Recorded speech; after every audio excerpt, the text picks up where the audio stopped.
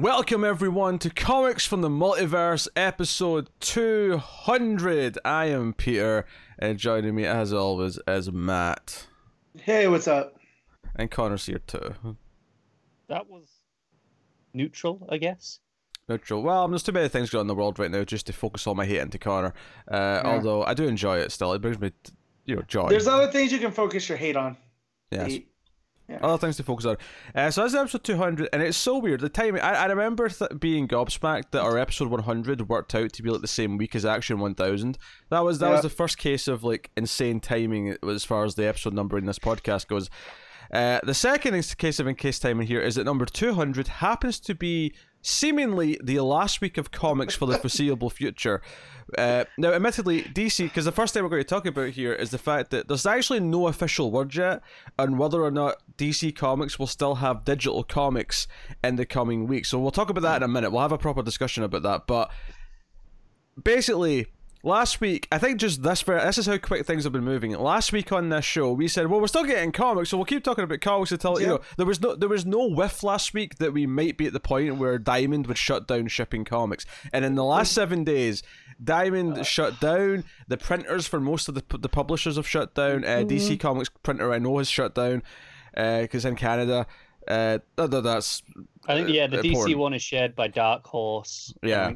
Boom, and a couple of other smaller ones as well. Yeah, a lot of the indies, I know Dark Horse is the one company that I know has vowed not to release digital comics while the publishing side's not doing it. Boom have as well in the last couple hours. Well, there you go. So they two both vowed. said, though, they will still be releasing print trades and hardcovers through bookstore routes, and obviously a lot of comic stores, should they somehow still be open, are able to order through those bookstore routes, just not from Diamond. Yeah, DC have said the same. They're still releasing their original graphic novels over the next while, but notably have not said anything about singles. And to me, what this says is that they don't really have a choice in this matter. They're just dragging their feet and announcing it because they want to try. They're trying their hardest to explore every possible option they might have if they can somehow keep making money. I don't think they can, and I think the reason why we're not going to see digital comics is because of the nightmare it creates and lining them back up with the physical once everything comes back to normal. Well, there's that, and you're essentially signing the death certificate of stores right now. You are, yeah, no. If you do that, so and they don't want to be responsible. It's funny though, is I don't think Marvel's announced either. So I do think they're waiting for the other to blink because they don't want to. They don't want to be the person first. It's like they're the two big. There was a press release about the final cutoff orders for last week that were being done, and it was these are the companies who are who have said we're not putting out anything for final cutoff this week, right. And everyone was on that list except DC, and there was a really notable space where DC was supposed to be. Yep. And that was a bit awkward. They seem to be more resistant than anyone else for some reason. What that says to me, though, is I think you took that as, maybe they're just planning on continuing. What that says to me is that in this time after Didio's left, which is probably the worst time for them to have a shake-up in management right before this happens, to me that just says that they're running around like a headless chicken and have no idea what they're doing. Jim Lee's late on everything, including putting out the news for the final order cutoff. So, But yeah, I definitely think they're seeing who's gonna blink first. I don't think, Ryan Higgins on Twitter, he is basically he's been workshopping ideas that would work for if they're gonna do digital. Where if you buy through digital here, here's a code you can give your comic shop, whatever, it'll reimburse them or something for the physical, like a reverse, when they were giving out the digital. Yeah, I mean that's assuming digital keeps. Now, because this is the weird thing with the comics industry is that the writers and the artists can keep working because they've been doing that from home anyway. So they can, but a lot of them aren't. A lot of publishers have been ordering, pencils down, as the phrase has been. Yes. We don't know. We don't know which is worth mentioning because we've had creators say that's been ordered from certain places, but we don't know which have ordered that. Yeah. I do know some fan that doesn't like Tom Taylor told him pencils down because he ruined Wolverine. And called him an SJW. That was a CG who were having a big thing with Gail Simone earlier in the week as well. Gotcha. It was a whole thing. And Taylor's just like, I'm not going to listen to DC. I'm sure as hell not going to listen to you. I have things in my head I need to get out. So I just love his flippantness. A certain ex-DC employee who has become terrible, or Well, maybe has always been terrible, but is Right. now very publicly known to be terrible, mm, was celebrating the fact that creators were being told pencils down. It's like, yeah, dude, well, like that's 2 because years ago, this was you. yeah, you were forced to do it. These guys are not. It took a global pandemic in order for them to stop working. Nobody wants to work with you, Yeah. you shithead. This is if I was to make a guess in what will happen, it's basically we'll have no solicits for a while, obviously, and essentially what was April, May, and June's books will become the first 3 months of books whenever we come back to normal. Now, and this is why I think they're dragging their feet and making a decision, is that putting a plan in place to deal with this is them admitting that it's going to be months instead of weeks, and I don't think they don't want to commit to something because if it turns out just to be 2 weeks, 3 weeks, then they don't want to have some new system in place to deal with that if it's all it's going to be. They'd rather just wait it out and just come back strong in 2 weeks. But it may not be 2 weeks, it may be 3 months, it may be 4 months.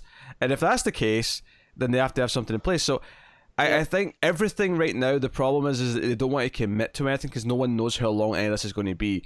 But ultimately, they're eventually going to have to do something, and because the problem is because the scenario is if digital keeps going, right? Here's the problem with that, is that what happens then if digital, let's say this lasts 3 months, right? Which is a conservative estimate on the side of it being over quickly, I think. If this lasts 3 months, when we get to the end of those 3 months, so what happens to all the physical books for all the books that have been released digitally in that time? Do they all drop at the same time once the thing's over? That's not feasible, really. If you think about how many comics are shipped per week, the fact that they shipped 2 weeks worth of comics back in the 18th of December was like a nightmare for stores just for doing 2 weeks worth, never mind 3 months worth, right? So that's not feasible. It's not only from a publishing point of view, but also in a shipping point of view, but also from the how many people who have pull lists will see how many books they're supposed to pay for on that week and go, yeah, I can't do that. I've been out of work for the last 3 months. I'm not, bye. Yeah. That screws shops over in one way. See, luckily I'm getting paid while I'm not working, so like I can set aside my usual budget per week, right? And then I'm not spending it now, so when they all come out at, say they hypothetically come out at once, but I'm not everybody. You know? I still don't know. My company, so over here in the UK, there is supposed to be a scheme from the government where companies can claim 80% of the pay for theoretically any worker. However, they've even as of last night, we're like, well, we're still talking to the government. We don't know if it applies to you yet. And even if you do, you won't be getting that extra 20% on top. So that's like hundreds of pounds gone already from like my monthly wage. Right. Yeah. So that's a problem first and foremost. And then the other option is, well, do those books just not exist physically? Because that's also weird. Collectors would hate that. That would stop a lot of people from collecting if there's this gap. Yeah. As someone that misplaced a couple issues of Shazam, they're out there in my bedroom. They slept behind my dresser. Yes, I would not like that because I could not rest until I found those issues. Matt literally has comics coming out of the seams of the furniture. I do, because I'm lazy when it comes to putting stuff away. Hence, I loaded up those 2 brand new boxes I bought last week. Already full. So I need more. My shop's closed. So this solves that problem because I have no new books to put away. That is true. This is the era where all of us who have been hoarding a backlog for comics, movies, and whatever else forever is like, finally, the universe has said, "This is your time." The backlog has been attacked.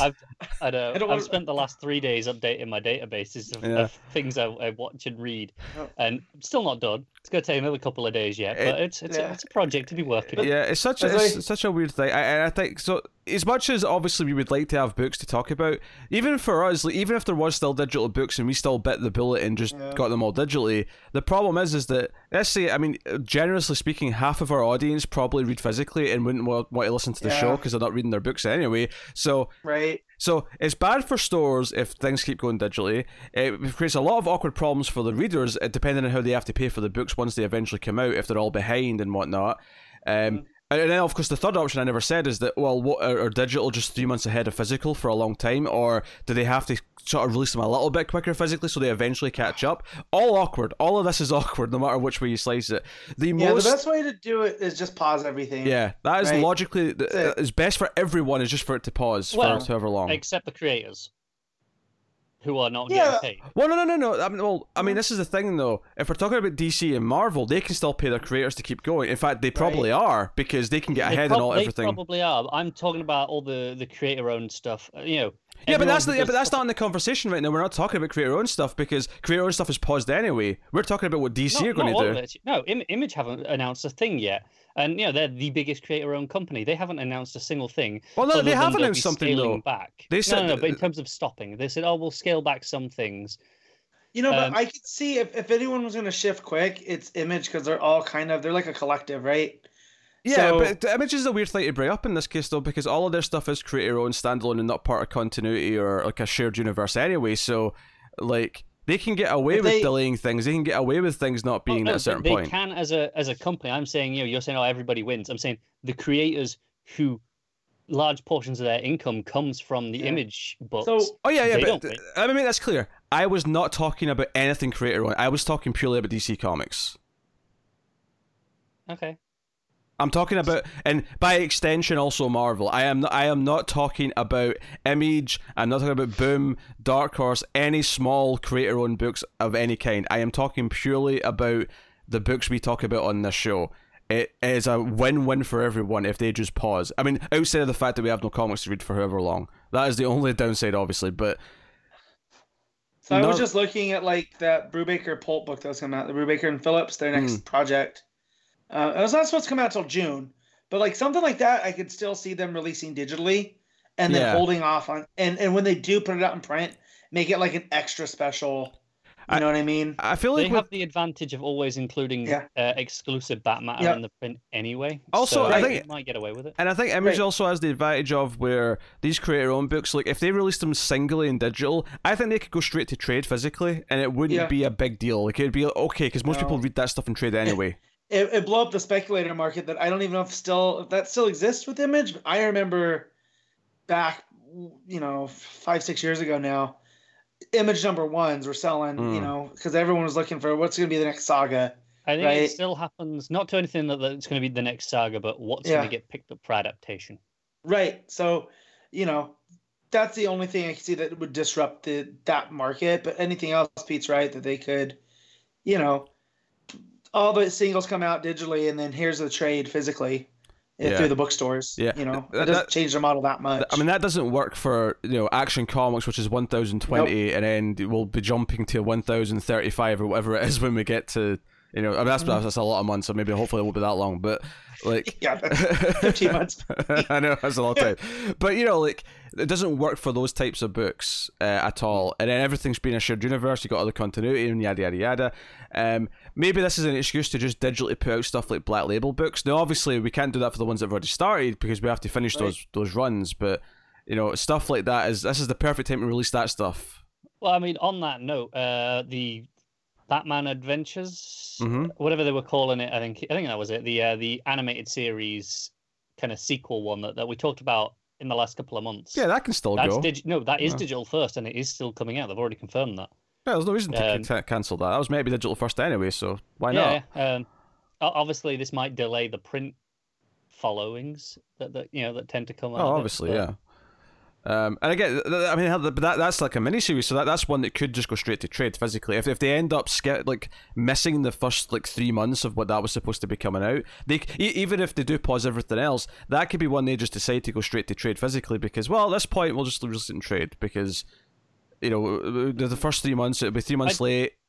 I think the big problem with this, going, but we'll just do it straight to trade is it doesn't help the comic stores where the vast majority of their income is from single issues because a lot of people will buy trades from bookstores or Amazon because it's cheaper. Oh, sure. Whereas single issues, no, that's the lifeblood. But there's nothing we could do about that right now. There's literally no. I know there's not, but I'm just saying, you say, this is a suggestion, and while it is a suggestion, it doesn't help them at all. So they'll be there screaming, hearing that idea. Right. Which is why it's a dilemma for the big two, right? Because do you hang them out to dry and just take care of yourself? Well, that's the thing though. No matter what choice they make at this point, comic stores are going to suffer. Even if everything pauses, they're suffering until they're back. And there's no way to help them 100%. Like, the best they can shoot for now for comic stores is, like, making sure they have as much singles as possible when we come back, kind of thing. Yeah, I think TKO have been doing something interesting, so they're a company that I think they started like last year, the year before, where they do kind of like they launch their books in multiple formats at once. So they will launch, if it's a 6-issue series, they will launch the singles as 6 issues at once. So you can have it in the single issues if you want it. But at the same time, they will launch a hardcover of it and the digital. So it'll all kind of happen at once, and you can kind of choose how you want to read it.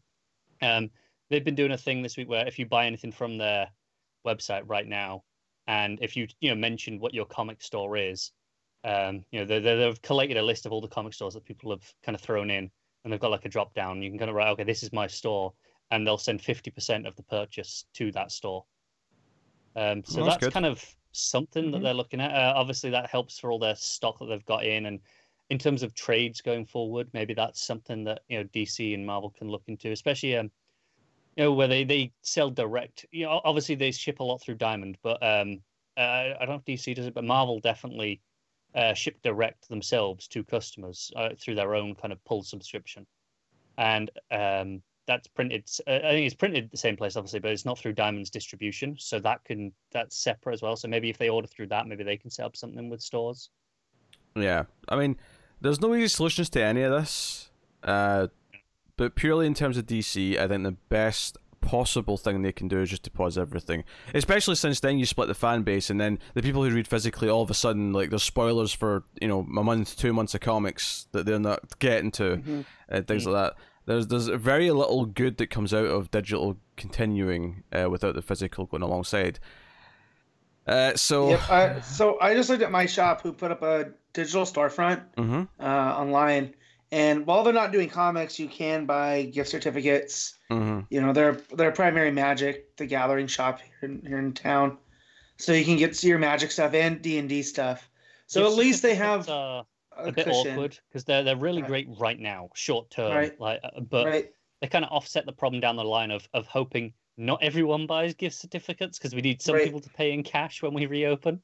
Right. So, but yeah, so I was just looking that up because I know they said I hadn't looked in a couple days, because last time I looked, it was just Magic the Gathering, and that's not one of my things. So, but yeah, they went from doing delivery one night to not anymore. Yeah. So yeah, I was hoping I was going to get my physical books this week. I really wanted White Knight 8, and I could put them all away. Of course you have to wait. I knew I wasn't getting my physical books this week because Diamond UK had already confirmed that they weren't shipping before the rest of Diamond did. But I thought maybe I can mail order something, get some trades from a store just to go. Yeah. They've had to shut down everything. They can't even mail things out right now. Yep. It sucks. This is every one of my hobbies now, and it sucks. It affects me, and again, my wife's like, I don't know why you're complaining. You have shelves of comics over there that you bought and you haven't read. That's not the point. I'm getting even annoyed by album releases. A lot of them are still coming out, but there are some like where Biffy Clyro were meant to have a new album next month, and they went, well, we're going to delay it till September. I'm like, God damn it! I know you want people going into the store, but just the vast majority of your sales are digital, Spotify anyway. Just throw it up there. Everyone else is right now. Yeah, just then you have Donald Glover just sneakily releasing the new Childish Gambino overnight. He just wants people to listen. I'm pretty sure just last week Matt was saying, "Oh, my hockey's gone, my movies are getting delayed, everything stopped. Please don't take my comics." 1 week later, and it took it. It does not care. That's another thing. The cut now, if someone just takes that little bit from him last week and then just puts the Always Sunny title card. What did it cost? Everything. The gang lose their comics. That's what I did see a funny post on social media, and it said, "Gonna watch the last part of Infinity War, and then go out and pretend the snap actually happened."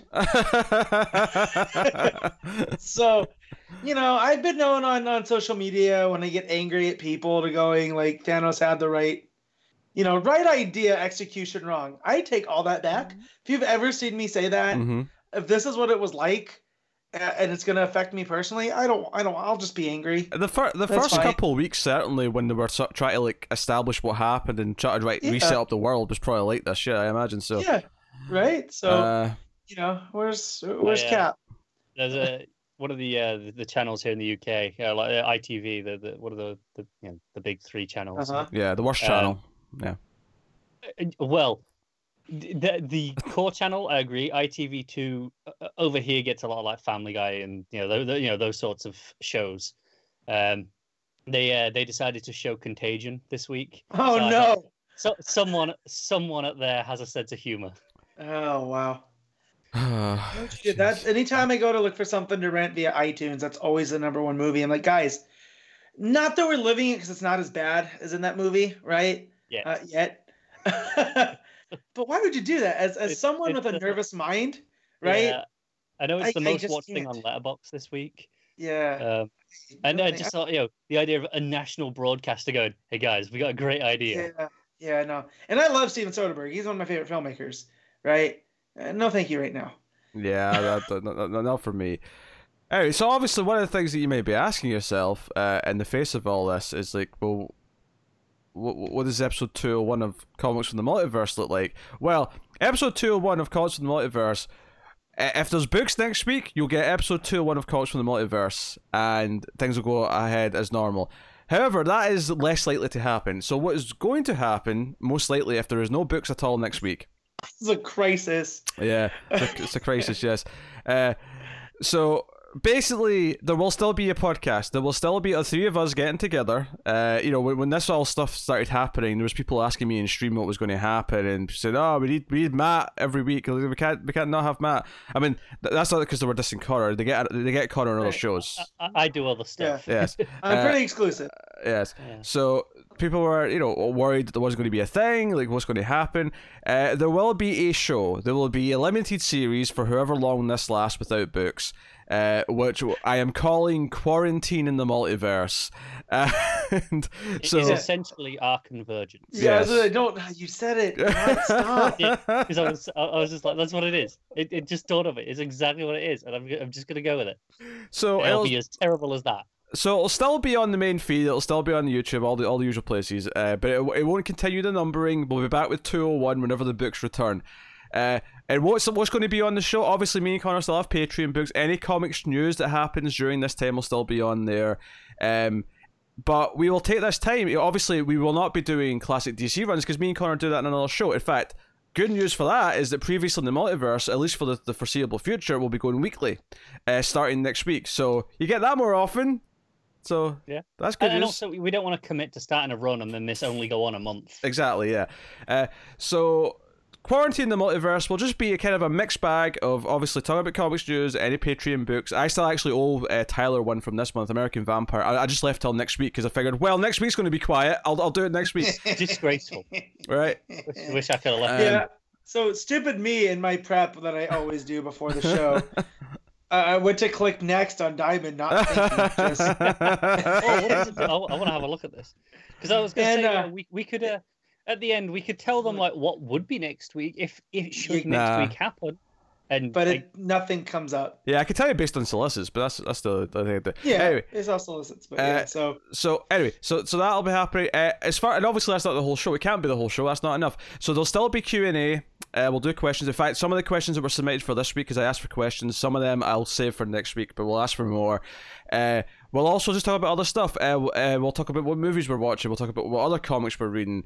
Not super spoilery, of course, because we won't be reading the same things. I'm considering maybe picking something to read, just for the sake of talking about something every week.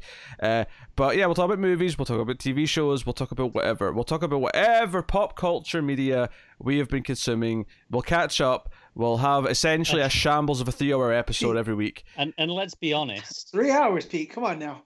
Yeah, well, quarantines only last 90 minutes. Everyone knows that. Yes. No, what I was saying, we're consuming a lot of media right now because there's nothing else to do. Exactly. I was going to make the joke that it just becomes mine and Pete's wrestling show. Yeah. Actually, Matt, Connor. normally we cut out the wrestling thing and put it up for patrons. Now it'll just be part of the show. That'll be a segment. Yeah. The wrestling talk will be a segment on Quarantine. I will be having the Switch at the ready. Yes. Yeah, you do that. You go play Animal Crossing like everybody else. I do not play Animal Crossing. Paige just got it Yeah. today, and she's Yeah. like overwhelmed, and I'm like, yeah, I'm good. Yeah, Not my sort of thing. It seems like a game where you just go about regular life, and I already play a game like that called Regular Life. I think people kind of like it right now because no one is doing regular life. Yeah, well, But you know, you go and pay to this capitalist raccoon bastard, and he gives Yeah. you a mortgage. I'm like, this little shit. Yeah, so no, that's another thing I've been yelled at. Go play video games. You have them all still sitting there, and I was like, no, but I don't want to. Like, Yeah, I've it's been just- playing Doom and the new Yes. one. And Luckily, my Resident Evil 3 that's coming out next week is still scheduled. They're still releasing video Yeah. games because they're mostly digital now. Yep. Things are good with video games. I miss the comfort of my regular schedule. You know, I even miss work. I never thought 10 days into this, I miss going and being busy at work and having my podcast. I'm so behind on all my podcasts because I only have X amount of time that I'm doing stuff around the house. It's not the hours that I have to burn at work. So yeah, Paige was supposed to have 2 weeks leave now anyway. She was supposed to do Monday to Thursday and then have 2 weeks off. And they phoned her on Sunday and went, you know what, don't bother coming in this week. You know, just take the extra 4 days. You'll be on standby. So if we need you, we'll phone you. So just be available. Right. Obviously they didn't. They phoned her on on Wednesday or Tuesday or Wednesday and went, so when your leave finishes, you've got like another 2 weeks. Yeah, just don't bother. Just don't come back till May. And she just dropped. She's like, what am I supposed to do for like 6? Because it's 6 weeks then immediately just like that. And she's like, I feel like I'm unemployed. Yeah, but that and my brother in Hawaii got laid off. They're shutting down the hotel. They're at Skeleton Crew, and so he's laid off till at least June, and then they might not even bring them all back. Which, don't you love business? Yeah, I think I am officially. Should I get that? That 80% thing I was talking about is officially we get furloughed, so we are officially let go from the company, but on like reserve, and then they can bring us back. Yeah. So technically, I will be kind of unemployed. Yeah. Should that happen? They said that'll be for a minimum of 3 weeks. Should that happen, but likely will be longer. So Well, I'm not expecting the world to be back to normal until at least late summer now. Well, here's the thing. I work in an airport, so as soon as international travel is going again, I will be back at work. The problem is they don't know when that'll be. At the minute, like the airline that Paige works for is saying, well, we think May or maybe June, but God knows. Well, the governor here in Nevada is shooting for 30 days. If they can get things right in the back, we might be able to start things again. But we're a heavy tourist city, right? So we might be back to normal, but that's not to say the casinos, the hotels. Yeah, and for us, I was saying there like, they're going, we could be flying again by May. It's like, yeah, that's all well and good, but I'm not getting on a plane for a long time. Most of our travel from my airport is to mainland Europe, right? And it's are they going to let us or not by May? Right. Because who knows? Right. So, yeah, I there's no way you can get me on a boat right now for a very long time. No way you can get me on an airplane. That said, once this all blows over, I am heading to California to go to the beach. Once they're all reopened. You are not the only one. There is going to be a flood of people getting away as soon as they're available. Well, the city of LA locked down all their hiking trails and everything because people still aren't staying at home. Yeah. So Snowdon had its busiest day ever in years, last Tuesday, which was day one of the lockdown here, and it was bunch of idiots. Mm-hmm. So, but yeah, I am definitely heading to Ventura. So, just to go do nothing but sit at the beach and enjoy that while I can. But yeah, this sucks and I hate it. Baseball was supposed to start on Thursday. Hockey's paused. It sucks. We haven't even got Eurovision anymore. Yeah. Oh, boo-hoo. What a shame. What a shame. It's just times are weird. It's going to be weird for a while. And what's funny is I've been saying this all week, but that some of the things we're not actually going to feel the effect of. TV is a thing where it feels normal just now for the most part, but in a couple of months' time, when all the cable shows and streaming shows that were finished have now ran their course, we're going to so we may actually start be getting back to normal with everything else, but that'll be when the gap for TV kicks in because nothing's ready to go. I know with the CW shows, they actually said, we can run The Flash uninterrupted till late May, but we can't quite finish the season. Wow. So they're gonna just we'll finish the season later in the year. This is so weird. Sure. Yeah, basically, I mean, if that's the case with those CW shows, I imagine essentially the next season will start with the finale of the previous season, then whatever will start the week after. Yeah. Because they actually delayed Stargirl because of it. So I think Stargirl's all finished for DC Universe. I assume that's how they're working. Yeah. They've got the whole thing done. But obviously they've got a weird agreement where they're airing on CW the day after. So Flash is running up till May 21st or something like that, and then the week after, Stargirl's starting in the same slot. I think Stargirl was meant to start that week of the 21st, but they've just push it back a week. We need the content. Mm-hmm. Yeah, that said, Disney Plus had a movie called Stargirl premiere, and I got very confused. yeah, because I kept seeing Disney Plus Stargirl, and then I was like, oh yeah, that's not for me. Not at all. Do you know? So I actually looked through the entire catalog of Disney Plus this week to see if there was any reason, at all for me to even consider. You're terrible. That's fine. Right? None of it. There's a couple of old TV shows that are like, oh, that's mildly nostalgic or whatever, but there is nothing there for me. It is like. You ever watch Gargoyles? No. You'd love Gargoyles. He's just a terrible person. It's very comic booky, and that's why I love it. They're a bit weird with the launch over here. They're staggering the release of The Mandalorian for some reason. Yeah, and because they can. And Clone Wars, which is weird. Yeah. It's because they want people to stay after the week's free trial, so they have to. I know.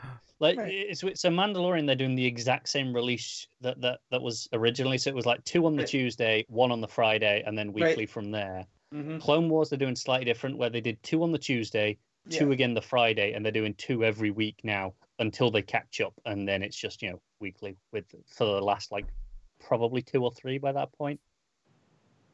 But I mean, at least we'll get to watch the last one at the same time. Yeah, that's cool. I'm waiting for all the Clone Wars to air so I can just watch them all, not have to wait. So good choice. I waited this long. Yeah, I waited this long. It's fine. You know what I mean? It's not like The Mandalorian where I'm like, I need to know. Plus, I've already seen the first arc at Celebration years ago. I watched the Celebration as well. Yeah. So good though.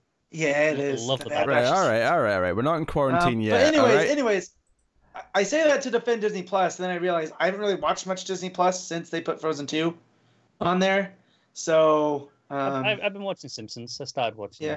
Yeah, Simpsons. Connor, I would recommend the Imagineering story if they're airing. I can't remember. So it's basically the story of Disneyland and all the parks. It's like ultra propaganda.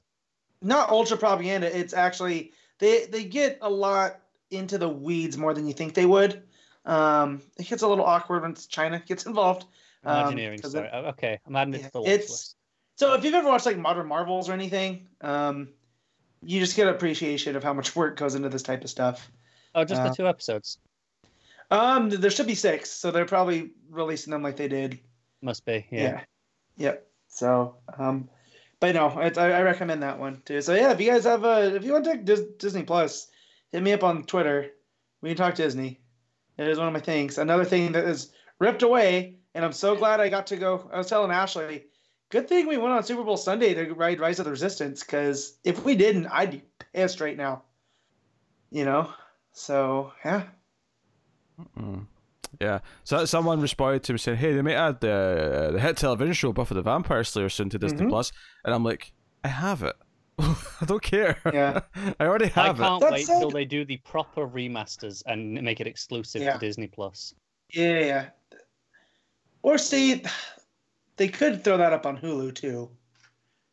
I would rather honestly, I would care enough about that I would rather just buy them digitally if they're available to buy on Amazon rather than get Disney Plus. What part of the word exclusive did you not get? I gotta make it exclusive. They want to recoup their costs. Yeah. Costs a lot to remaster stuff to that level. Sign-ups is how they do that these days. But yeah, so comics, huh? Well, we got questions. It's episode 200. Oh, questions. Yeah, we got questions. Now, I'm not doing all the questions we got. I won't necessarily do all the ones we got next week either, but I will be asking for more questions. Obviously, every so often we'll get something that's similar to something we've been asked before, so I'll skip those and other things. But as episode 200, this is 200 episodes of this shambles that we started back when Rebirth began. So I'm going to go through a few questions here. A couple from Twitter, a couple from emails. So I'll start with one. So most of the ones I want to ask today are specifically kind of about the show and about being 200 episodes. This first one is more about what's going on right now, though. So at Carthanis, how do you hope the industry will change or grow with recent events? I really hope they start tracking and talking about digital sales. I find it insane that an industry that complains about not selling enough doesn't track all of their sales. Thanks for a great podcast. I think first things first, they do track them internally. They just don't release them publicly. Right. Yes. It's like Netflix. Netflix always knows how much people are watching their stuff. Well, I mean, if it's just Netflix, that just goes for almost everything that is released digitally. They like to keep the sales figures secret because they can. They don't have to tell us. Right. And the only time that it's really clear is if there is a book that has particularly low print numbers but survives long past what you would expect. That's because it's doing well digitally. 9 times out of 10. And those are the only times it's really clear. Looking at you. I'm thinking one of the classic examples was the Miss Marvel book. That had like really low numbers for a long time, but its digital sales were, by all accounts, astounding because it tends to be books that hit a completely different market that aren't hitting people who are in comic stores at all, but really resonating with people somewhere else. Mm-hmm. It's hitting these digital sales because of that, because of the accessibility of it. But I don't think that will actually change because of this if they stop doing digital sales at the minute anyway. So there's no reason for them to go, well, we have to bank on, judge things off of purely digital sales right now. So I don't see that changing. Yeah. No, from what I understand, the diamond system is very, very flawed, and I can see that kind of changing. Not that it would all go in-house or whatever, but I can definitely see other distributors kind of popping up. Well, yeah, this is the thing. Like the last time one of the major companies tried to self-distribute, Marvel nearly collapsed. Mm-hmm.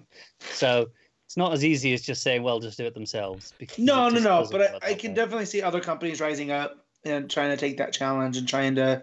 Because it is kind of silly in this day and age that we only have one. That's kind of... I don't know if it's a monopoly or not. Oh, it is. It is, yeah. Sadly, I don't think much will change. Honestly, the only changes that I sadly see is that there'll be less comic book stores because a lot of them are not going to survive. That is the sad truth of the matter, is that's all I can really see changing, unfortunately. But yeah. Obviously, that's something I hope for, but it's probably what's going to happen. Another question from Twitter here, from @BoosterGreen. Wow, can't believe 200. I remember anxiously waiting the drop of episode 52. Man, yeah, that feels like yesterday. It's weird that time has moved so fast. My question, what are your top 5 favourite moments from the show? Now, I'm going to alter that to just say, what are your favourite moments? Because I don't know if all of us can think of 5 specifically. Yeah, I know. I can barely remember what happened last week. Me too. Okay, well, I'll give you one that I know you both like, was me not recognising Starfire that one time. Yeah, that was fun. That was classic. Me flipping out that they left Connor Kent out. Yes. There's one. I was literally going, who? For the next 50 episodes because of that. Yeah. How the Connor Kent exists. Trying to think what else. Connor having to read Red Hood is still good because he did that to himself. I'm going to keep going until, the end of the story, and then, Yeah, and then David quit. And the great thing is... I learned my lesson. And he's going to catch up. David's going to have him catch up now because it's not been published, so he's going to get caught up with the current issue, and then think of something else for me to read should he catch up until the Red Hood comes back. So that's super exciting. David, there is another volume that started in New 52. Hey, although Tynan ends up writing part of that. I'll read the Tynan part. Yeah, I just that jump part in was for pretty those. fun. But yeah, because of this type of show it is, it's easier for me to remember 1.21 moments Mm-hmm. because of the movies and the way that we covered stuff and whatnot. Here, because it's so, review heavy on that, it's hard. It's A so lot of the time. sequential. Yeah. You know, I remember books to stand out. Remembering moments Yeah. from the show that stand out is a bit harder. Yeah, as I say to many people whenever they ask me to remember something that was even just a couple of days ago, I've slept since then. What do you want from me? Yep. Yeah, this is the most boring answer to. My brain does a soft reset every night, and it's just like anything that wasn't important gets purged. And clearly, that's you guys good, are just though. not that important. Yeah. That's fine. I mean, it's funny though, as my mother-in-law's always like, how do you remember that conversation that everybody had in San Diego 4 years ago? I don't know, but I can't tell you what I had for dinner last night sometimes. So it's a gift and a curse. I get that. Yeah. Nothing else is immediately springing to mind. But yeah, Starfire was pretty good. Actually, no, I do have one. I have one. Matt whipping out as we learned in Interstellar. There you go. That's a favorite. Was that on this show? I think that was on this show. Yeah, it was because it was about time dilation and relativity and time. See, I remember all of that as in concept and it coming about. For some reason, I thought it was on a movie review, but. I mean, it's more likely to be this because this is where we're all together. I mean, I know we've done a couple of movie reviews, the three of us, in the last couple of years, but not many. No. I don't remember any where that would come up. The movie that we all did together, because it's usually a comic book movie, right? Yeah. So. And Connor stopped seeing them at one point, so outside of DC ones. I went like a year without seeing a comic book movie in the cinema. Yeah. It's kind of nice, to be honest with you. I can tell you some of my not favourites. Connor complaining about a cross disappearing in a panel.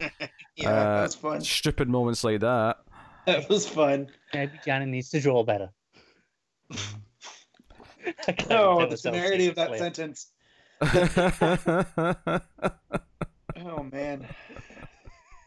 Can't even take myself seriously. I mean, obviously, maybe that's just something we should ask for last week, as people said it. We could do this for next week, actually. If anyone has a favourite moment, instead of sending a question for next week, if you want to just tell us one of your moments that you like from the show, and we can read out some of those next week, that'd also be a fun thing to do, I think. Especially if it's stuff that we've all forgotten, because our memories are terrible, as we're clearly displaying right now. But yes, so that is cool. Some questions from emails, though. Got a couple here, which I think are worth doing. One from Talking Superman. Ooh. Or Adam, as his name is here. So, here comes from the multiverse in the elevator story pitch style of it's blank meets blank. How would you pitch a story combining DC property with a classic movie, show, or book? Example, so it's Batman meets Animal Farm. That's an interesting one.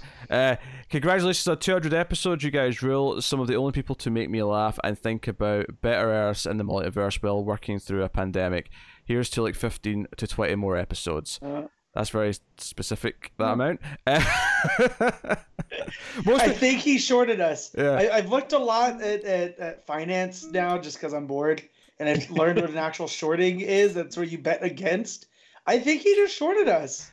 Yeah, I feel like most usually when someone has a milestone episode like this, they'll say, "Oh, here's to 200 more." It'll be I feel like maybe he was being really generous and going, "Well, maybe in the current world situation, you'll get another 15 more episodes before the comics industry completely collapses." Yeah, that's true. Or maybe he's expecting Connor to die. I mean, that's a possibility. I'm just gonna put out there, it could happen.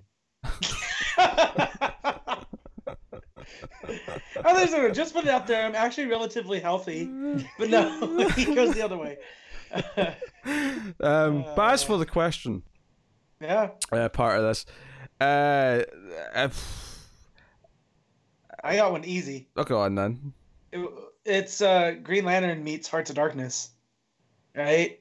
One of the Green Lanterns has to go into unknown space to retrieve another lantern, right? Who's gone native. That's probably a bit of story already, but man, give me that one. So you mean Apocalypse Now is what you really mean then? Yeah, but Heart of Darkness is what Apocalypse Now was based on. Oh sure, yeah. Yeah. So yeah. That's got class, didn't you know, Pete?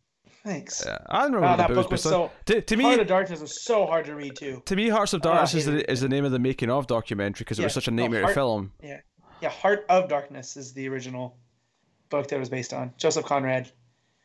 Oh, there you go. Very, very classy, Matt. Yep. Very classy. Thank you. On the complete opposite end of the spectrum, in just something that I think would be fun, I would do like I'll take like a Constantine Hellblazer story, but in the style of like an Ocean's movie, just him doing a magic heist.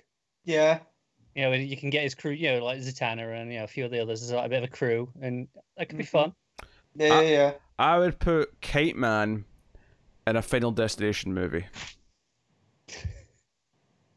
Okay. Kind of evil. Yeah. Oh yeah. I just like the idea of someone who's a sillier character having to deal with the fact that people keep dying miraculously around them. Yeah. Speaking of Kite Man's in the Harley Quinn show on DC Universe and is absolutely delightful. I was well aware, thank you very much. I knew it was in that. Everything he does there with because he has like a relationship with Ivy in it, and it's fantastic.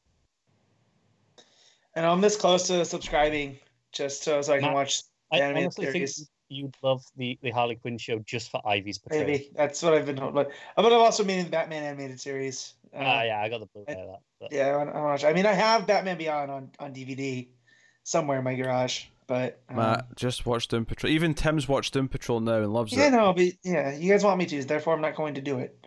Matt, watch Swamp Thing. No, no. What can I do? A old horror movie, Swamp Thing.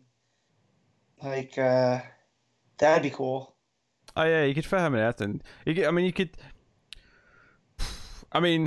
Jason's at a camp usually. You could do something where maybe like Freddy vs Jason, Swamp Thing shows up to like stop them from fighting and like save everyone. I don't know. He's just gone straight into crossover rather than inspired by. Yeah. That's true. Okay, they were classic movies, right? I thought they were supposed to be classics too. That's true. Yeah. Well, I mean, it says class. I mean, yeah, but Animal Farm's not classic. The video game example's not a classic. I guess so. Yeah, I suppose yes. I'm doing crossovers rather than actually a new thing, just with because this is the elevator pitch. So yes, it's this this but that. What can I do with Superman? That's not just straight sci-fi. I always wanted to see a Superman like Wizard of Oz kind of story because he is from Kansas, right? And you could have that's the only link, but I'm like, yeah, sure, go for it. Let's do it. Right, Crypto. You have Toto. I mean, you could do it with Supergirl as well if you really wanted to. But I've always had that idea, kind of messing around in my head. Mm-hmm. The classic. Oh man, Lex.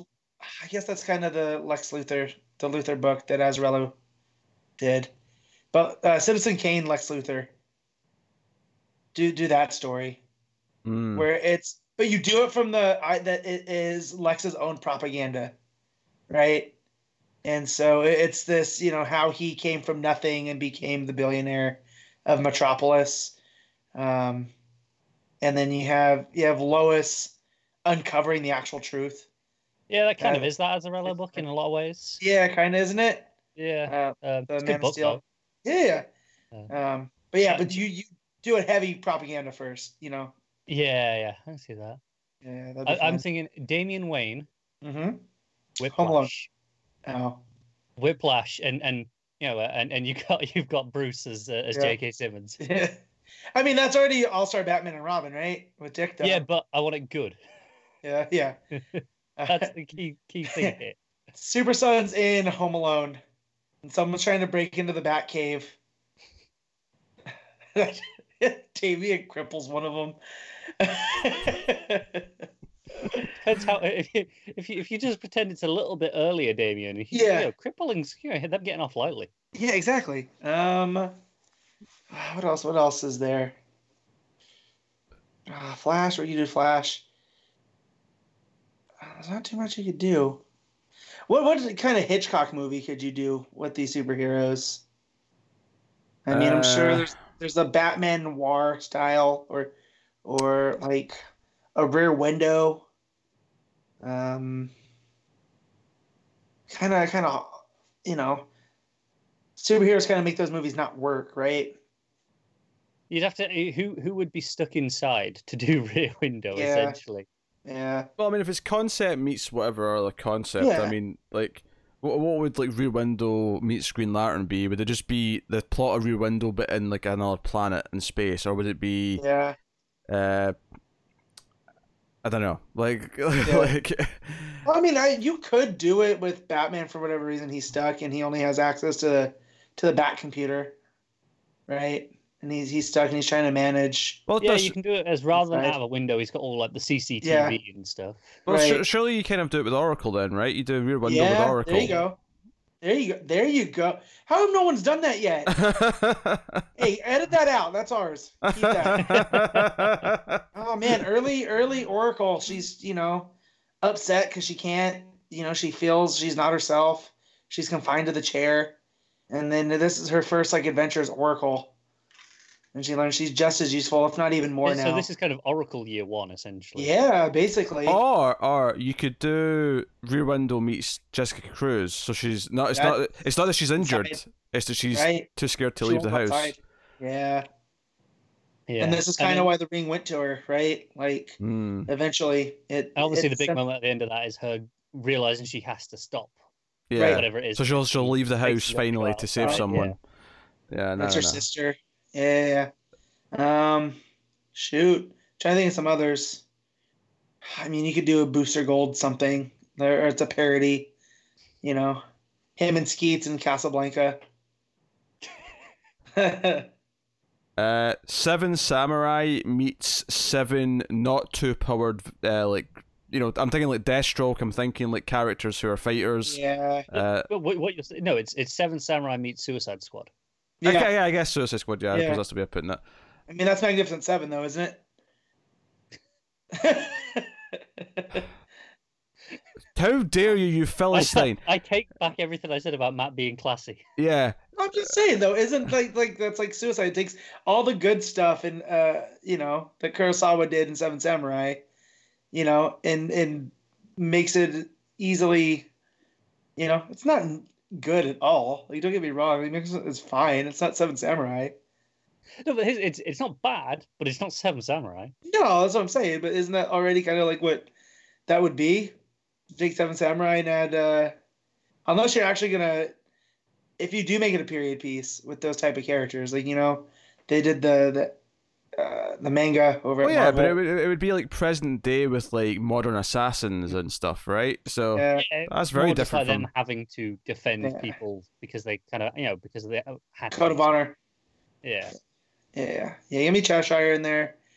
Get me. You can That's play true. this as a Suicide Squad mission where they're Yeah. being sent in to defend an objective. Yeah. Get the I- wild card.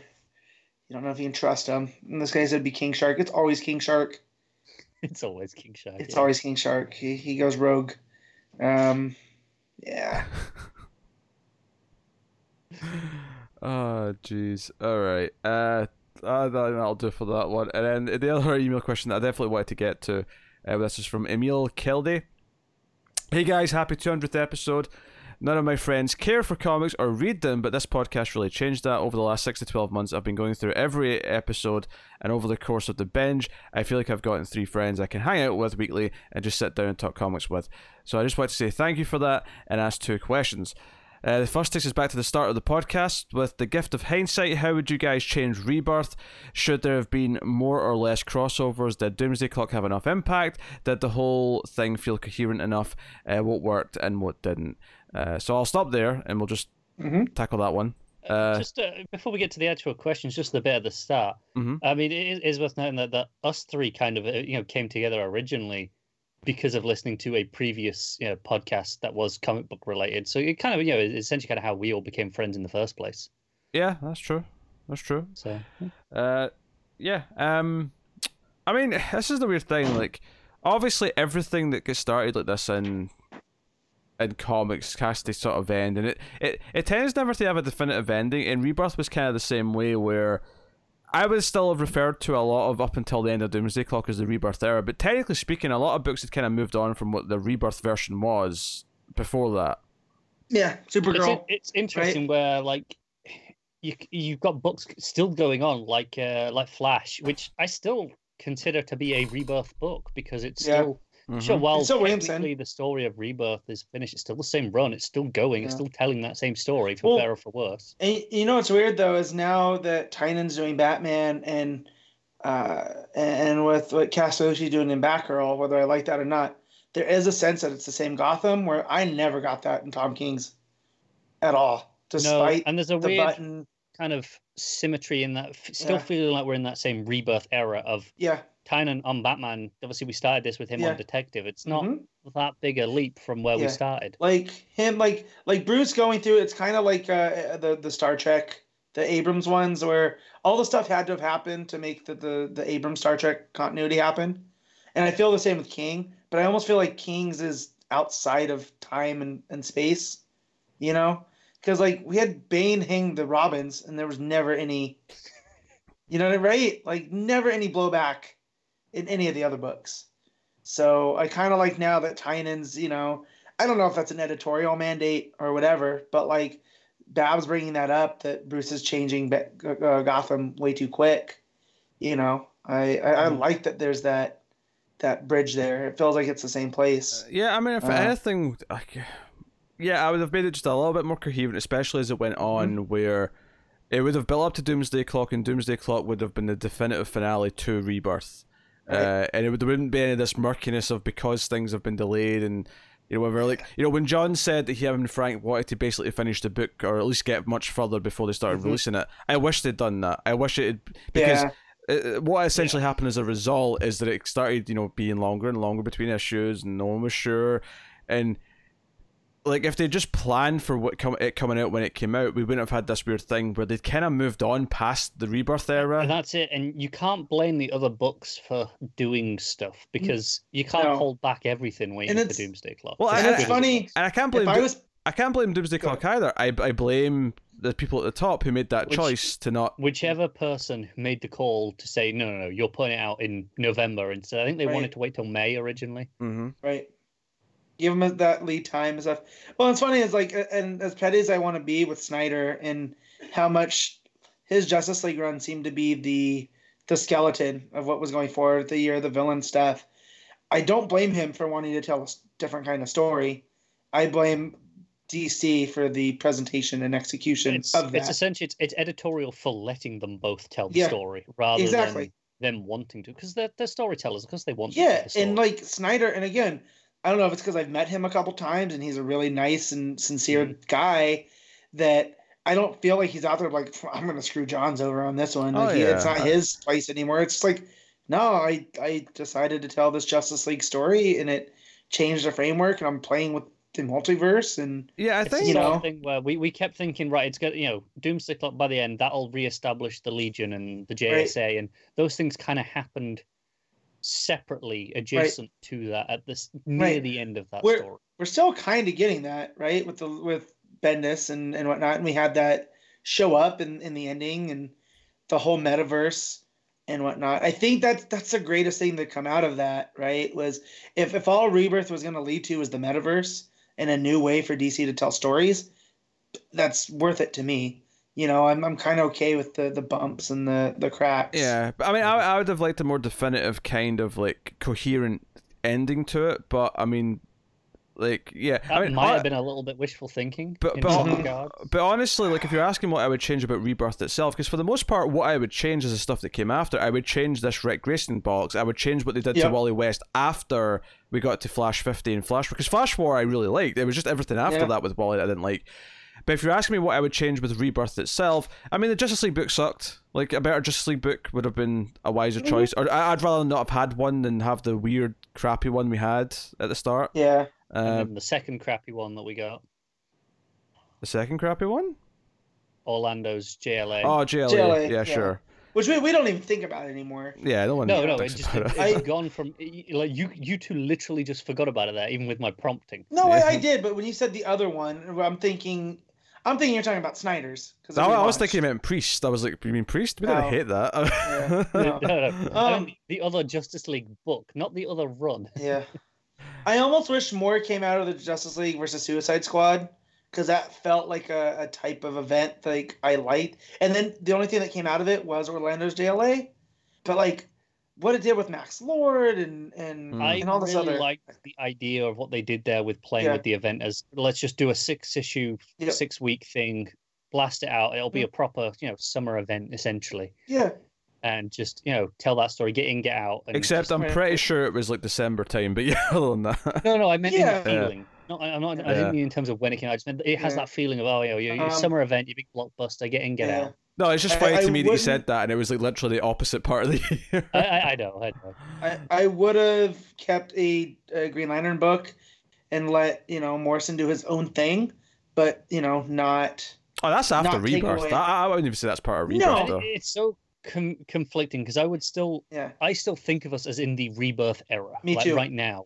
Yeah. Until the next change comes along, this is Rebirth. Well, yeah, 5G was going to be the next era, right? That was it was, but even until okay, we're probably not getting 5G right now, but even if this goes on another 2 or 3 years with completely different runs, and there'll be nothing that was the same as where we started Rebirth, I will still look back at this collectively as the Rebirth era. Yeah, I will too.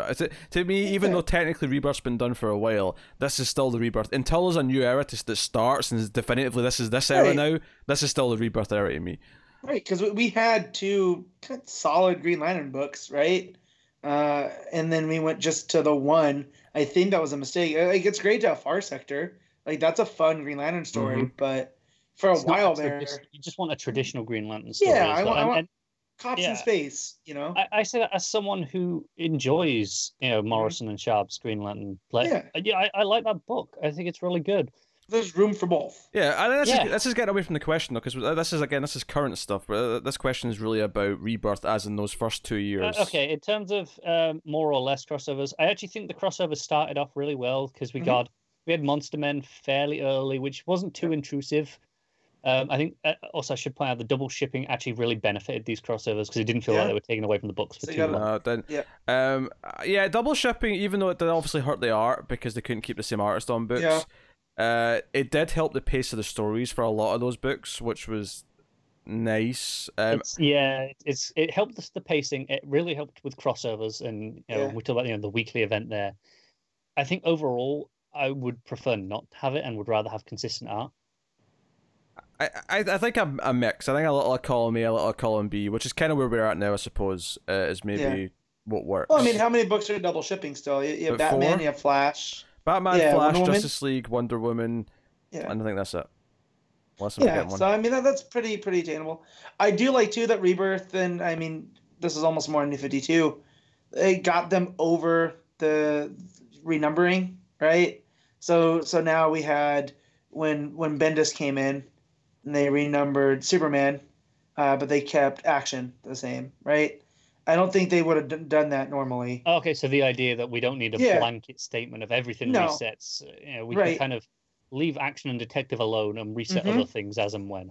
Yep, and so I fully will they do that with Flash now because they renumbered to legacy numbering? Probably not. But had they kept it up, I could have seen them doing that with Flash once Williamson's done.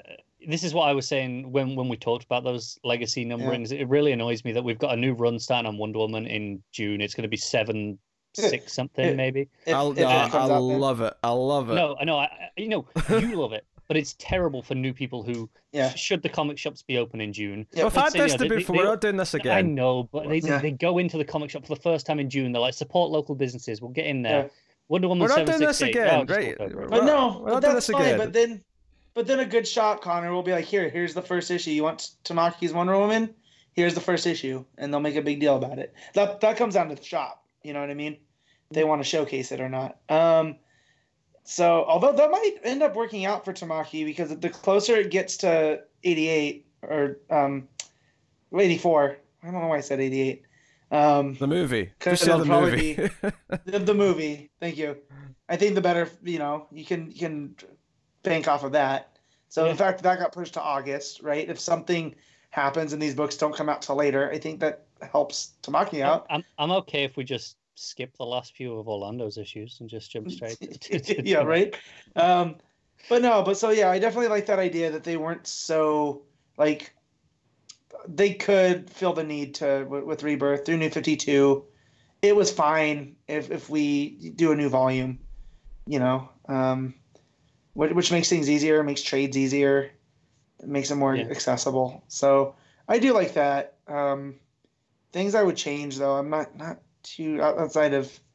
I think double shipping as well. No, I wouldn't have double shipped as many things as they did. Yeah, I would have cut back on that and had more consistent art. Yeah, because I definitely felt that, especially after we got past the first arc, where it felt like they'd had some lead time on most of the books, and we could get through an arc, maybe 7 or 8 issues in the case of Flash with the same artist. Then after that, it was like I remember, Giandomenico was a workhorse for those first 8 issues, and then and then you could tell when it wasn't Giandomenico anymore. I think there's a couple of the smaller books that were basically kind of DOA in terms of interest because they just didn't give them the attention they needed.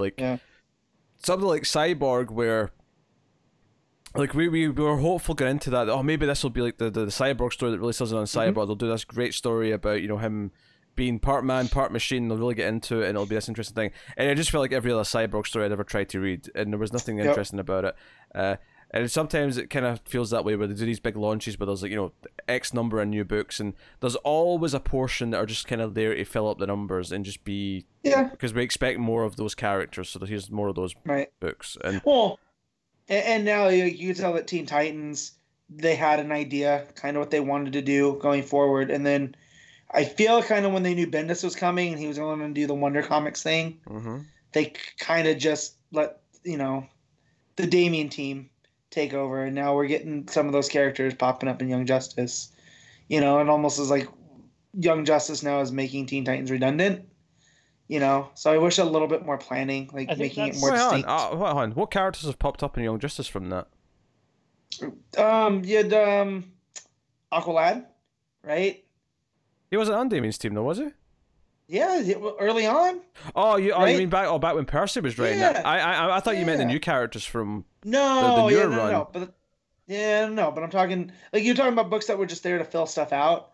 You could almost say that with Teen Titans, but then you had all these characters, and then it felt like once they knew Bendis wanted to do stuff for the young heroes, they just kind of. Because what I was going to say there that I think is really noticeable is that all these characters are popping up in Young Justice, but notably none of the characters from the Teen Titans book are showing up, which is kind of weird when you think about it, that every other young hero is popping up in that book except that one book.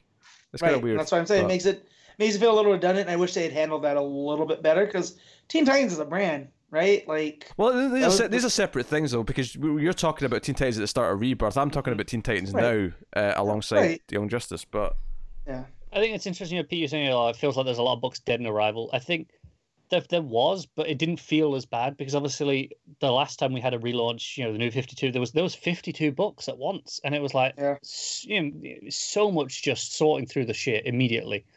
And of course there was stuff dead in Arrival because they can't market 52 books at once. Whereas with Rebirth, there was probably in the 20 to 30 range from memory, and there was some books, sure, that didn't get the attention. Oh, the percentage was better. Don't get me wrong. I'm not saying that it wasn't a more. Rebirth was far more successful for me personally than New 52 was, but there was still definitely some dead weight. There was still definitely a few books that just were basically nothing from the get go. I think that's always going to be the case, and I don't think that's more. You're saying, because we've got to try these. We've got to have these books for these characters. I think a lot of it is just they're willing to just try and let people. All right, you want to do a smaller story with some character. We've got enough that we can spare a book here or there, that if it doesn't succeed and doesn't make us any money, no big deal. You go ahead and try it, and they'll just run the risk on it. Well, it's funny, when New 52, they definitely learned, right? Because New 52, you had them trying to force the Wildstorm characters into there. And you had Voodoo had a book and Grifter had a book. I kind of like the Voodoo and Grifter books. Okay, they might have been fine, but they still didn't seem like they fit that DC, right? And, whereas then they kind of learned where they let Ellis have Wildstorm, and he did the Wildstorm, and from all accounts I heard it's pretty good. Yeah, right? That had a lot of good buzz. I think I want to make it clear here as well that we're asking in hindsight what we'd change. I agree. There's always going to be some. Not whenever you do a launch where there's 30 books, 40 books, 52 books. There's always going to be some that don't make it up and that are weaker than the rest. But where I've been asked with hindsight to look back at it and say, okay, what didn't work and what would you fix? And so I'm looking at something like Cyborg. I'm looking at something like, and Teen Titans was okay. Teen Titans was a decent enough read because we read that until Percy was done with it. Right, and it was enjoyable, but yeah, it didn't seem like it was, it always felt like it was just hanging on. Yeah. I mean, yes, I had the new Superman. Right, that's a book that me and Pete both really loved until and that was one that worked stopped. out, where it got really special, and maybe didn't get successful in terms of like sales because obviously it didn't last beyond 24 issues. But that was one of those things that I think I was really happy for existing, but back at the start was that weird new thing that ended up being really good. Yep. Yeah, I'm just looking at what were the smaller books. Trinity obviously didn't end up lasting that long. I mean, it got 20 issues odd, but but we dropped that way before it was done. Yeah, because it changed, because it had Manapul for like 12 issues maybe, and then after that it changed. I didn't even get to the end of the Manapul stuff, I don't think. I think I was out. No, I know. No, I think me and Connor did. We tried it until it wasn't tenable anymore. It wasn't fun to read even. Yeah, I still would enjoy.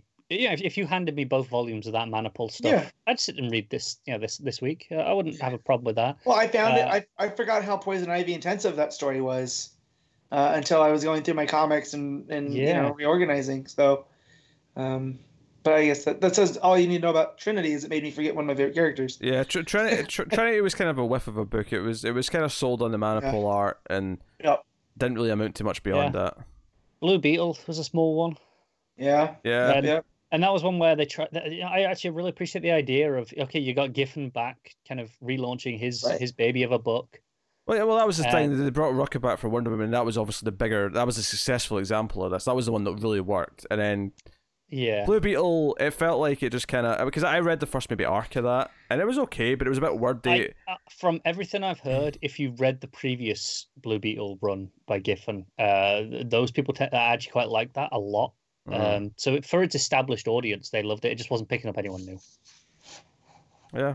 So book I completely forgot existed was Superwoman. Superwoman was really good to start off, and then, where's Lana Lang at right now? Superwoman was frustrating because I had that great first issue, and then the rest of the first arc was kind of a mess, and then once it switched to just being Lana, it got better. And then the last arc with I can't remember the writer's name, but it was the same writer who did the last arc of New 52 Supergirl, and that was really solid. And I'm like, man, this writer keeps being brought in for these last arcs, and I'm like, everything's always dead by the time she gets to do it. I think it kind of sucks, but. So that kind of sucked there because it was nice to have kind of that a super family, but obviously recently we've had Lois and Jimmy, so Superman as a family of books has felt quite healthy. It's right there. And well for a while, but not for long. Justice League of America went 29 issues. It went way up till Snyder started, I think. Yeah. I only got through one. Yeah. I'm just trying to look at Green Arrow. I don't know. Yeah. I'm just thinking conceptually what would change there, rather than just the books and the minutiae. Yeah. Yeah, I guess just committing to a couple of the things that felt more rebirthy, like, I remember people complaining that it felt like the Rebirth one shot set up Aquaman and Mira to be married, and then the main book didn't really kind of like even talk about it for a long time. It was kind of that was a bit weird, yeah. There was a bit of an editorial lag where they'd kind of approved things and then went, no, but it was too late to change. Yeah, so that was maybe a little bit weird, but I wouldn't change too much. For the most part, like, I really enjoyed the Rebirth era.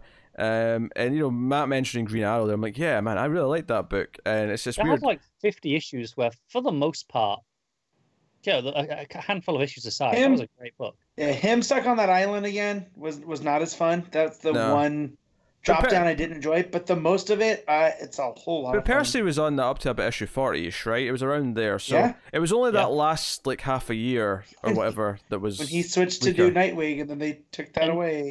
Even that last handful of issues still had some good stuff in it. It wasn't all bad. It wasn't all bad, but it was definitely weaker than Percy's run. Oh, sure. Yeah. It's a little unfair though to compare a 60 odd issue run against here's a handful of single issues that came after. And so that's one of those books that's like and Nightwing as well. Nightwing was really solid, and Percy was doing a little good run as well, and then it just got taken away when they decided to put in that Rick Grayson stuff. Because those last 2 issues where he did that weird like race with Silencer, and it was like this Ireland like wacky races thing. I was like, man, this is actually really fun. And then they all just died. Remember All Star Batman? No, gladly I don't. I've forgotten it gladly. That's one that popped up. I only remembered it because there's a website in the UK today that was they had a deal on like get 10 trades, 10 DC trades for £20, and I was like, oh, I'll have a look through this list, see what's there. But £2 a book, it's just dirt cheap. And All Star Batman Volume 1 was in there. I was like, oh yeah, that was a thing, and I read that. Yeah, like all of it. The only reason I know, and I say that as a joke, is I have the Poison Ivy Tula Lotte signed cover. So such a good cover. Yes, it is. So, shout out to probably the first great miniseries we had on the show was Supergirl being Super. That was really early on, and that was fantastic. Was that early? Yeah, I want to say that was that was like, I think that started at the end of 2016. It sort of bridged into the start of 2017, but so that was really early. Yeah. And then I think Dead Man, the mansion or the haunted mansion of Forbidden Love or whatever it was called, that was also really good. That wasn't too long after, I don't think. Yeah, this wiki page only lists the miniseries that are like DC continuity, so it doesn't have those on here. So the first one's like, it's got metal, and I think the only like non-event stuff was Batman and the Signal, which Death of Hawkman. That was I was gonna bring that up. That was okay. And that was the Captain Atom one as well that I quite liked. That was okay as well. I mean, it was solid. Yeah, refreshed it. All right, we'll move on to the other question here. Second question, this is from Emil again. Second question regards the future of the podcast. If you were hired to replace Didio, what would 5G look like? What characters are at the center? Which writers spearhead the project? Is continuity changed? What is the goal of the relaunch? My hope would be that they put Legacy back to the forefront, emphasizing the next generation of heroes like Wally, Dick, Donna, etc. Happy podcasting, guys. So I think there's a balance to that, isn't there? That you kind of want, like, you don't want, because what they were talking about is Flash was going to be replaced by, I think someone new. The rumor at the time was like Captain Boomerang's son or something like that, and I was like, what? Why? Nah, it should be someone we know. Wally, fine. It should be someone we know. It should be someone we already care about. Someone that's been established. I mean, I don't necessarily want every character to be transitioned to someone new. I love the mid 2000s DC is because they're just like, sure, it all works, right? And so you have the Titans, you have Nightwing, you have Bruce running around as Batman, you got Oracle, you got a different Batgirls, like. Yeah, I was kind of into the idea of kind of aging up. Not again, I don't want everything. I don't want Captain Boomerang's kid as the Flash, but Wally or Bart or whoever, right? Sure, someone who's already an established member of the family taking on the mantle. Sure, Dick taking being back as Batman maybe, or even maybe give that to Tim as something to do because Tim's got to be doing something. I think Wonder Woman works because she's essentially immortal anyway, so whatever. Yeah. I don't know, because I don't know if 5G is necessarily what I would do if I was given Didio's job. It would probably be more like, I don't know what I'd call it, but it would probably be about something about restoring some of the past. Like, not necessarily so much just like, we're back to post-crisis world now, because I don't necessarily think that's super feasible. But there's definitely things that I would want to reinstate and sort of make sure are part of continuity. And Legacy is important, and Legacy would be a big part of it. Yeah. And I'd make sure some of those Legacy characters have prominent places and roles. And maybe one or two would replace. If I was in charge, would Dick Grayson be Batman? Yeah, probably. Because change should last sometimes. Yeah, Batman Inc. thing. Bruce doesn't need to be on the front lines. Yeah, the only reason I say not Dick is while I think I would take Dick over Bruce in any day. Yeah, I like Dick as his own man. Like, that's kind of his whole thing is, and he feels really burdened by having to be Batman. And while there is some good drama there, I think it's more, okay, give it to Tim. Tim that's the has first... got that like lost identity of what to do next. He never has really known. Yeah. So him stepping up into that mantle gives him that responsibility. I think really works for Tim. Yeah. See, I'd give that to Tynan and just tell him if my editorial thing, like he has to do it, is, hey, you get to write Batman still, but start it with Dick, and he decides he doesn't want to be Batman, so he make the first story about how he passes it to Tim, And I think that'd be a fun story because we all know how much he digs the legacy of Batman and how much he loves Tim Drake. But right. So I would say this though: there'll definitely be a couple of mandates. There would be a ban on any multiverse stories for the next few years, at the very least. There'd be a ban on Batman Who Laughs, assuming he's still around. If I don't just kill him. Which is a possibility, I suppose. I'm okay with that in general. I wouldn't ban multiverse stories in their entirety. I'm okay with smaller books just kind of doing shenanigans in the multiverse. But in terms of being like the focus of any flagship books or events, even the small examples though, I feel like lately there's been too many. Like Young Justice was multiverse hopping. Like I don't know, there's been too much of it recently. Maybe it's because I haven't read that. I haven't been feeling it as much. No, but see, I miss the days where it was like an Our World's at War, right? Like that was the big event, and it was what was it, Imperiex? That was his name. It's been forever since I read that. If I even have read it, I don't remember. Anyways, but like that type of stuff where it was a crossover and you felt it, but it wasn't like it didn't feel like you had to be reading it to know everything that was going on. It was just like I guess what they tried to do with Year of the Villain, and they just didn't nail it. No, definitely Wally and Dick are back to normal, and we're gonna do that. And obviously, shoot, I just want a good Nightwing book. That's all. Yeah, that's my one thing. Y'all do what you want. Just give me a good Nightwing book. Higgins, what are you doing? And I know you liked the Power Ranger stuff, but come back, please. He was posting a lot of comic book writers and artists have been posting, old files and stuff over the past week because why the hell not? And he was posting like the early covers for his Nightwing run, the start of New 52, but when they were still in blue before they got told to recolor in the red. And I'm like, honestly, I saw the cover and I just assumed, I saw it and went, yeah, that's a cover. And then I read it, I went, oh shit, yeah, this image was in red originally. It just looked so bright in the blue that I didn't even notice that it was wrong. Nope. So that's because it wasn't wrong. The actual cover was wrong. You know what I mean. But yeah, no, that basically, I'm kind of with Pete on the big, like, just kind of let the stories be themselves. And if creators wanted to get together and do a crossover, then, pitch it. What do you got? And see.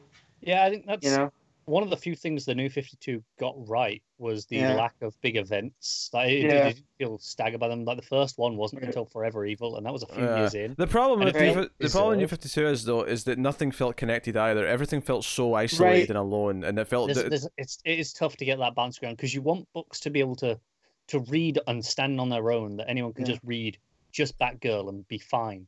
But you want it to still feel like it's part of this larger tapestry. It is a tough balancing act. Well, that's where the editorial teams come in, and I feel like a strong editorial team is going to help make that happen. Like I feel like Tomasi, when he was the editor at Green Lantern, was handling that pretty well until he took over Green Lantern Corps. As far as the continuity, is anything changing? I'll say this right now. Superman's parents are alive and have been alive the whole time. That's number one. I'm just going to say on mine, if we're still jumping forward in time, they might be dead by now. Because Superman will be like... If we're jumping forward, I wouldn't jump forward though like that. So that'd be fixed. I'd probably fix a few other things that I can't even think of right now. But there's definitely little things that they took away with the New 52 that I would fix and put back in place. So there's that. Batman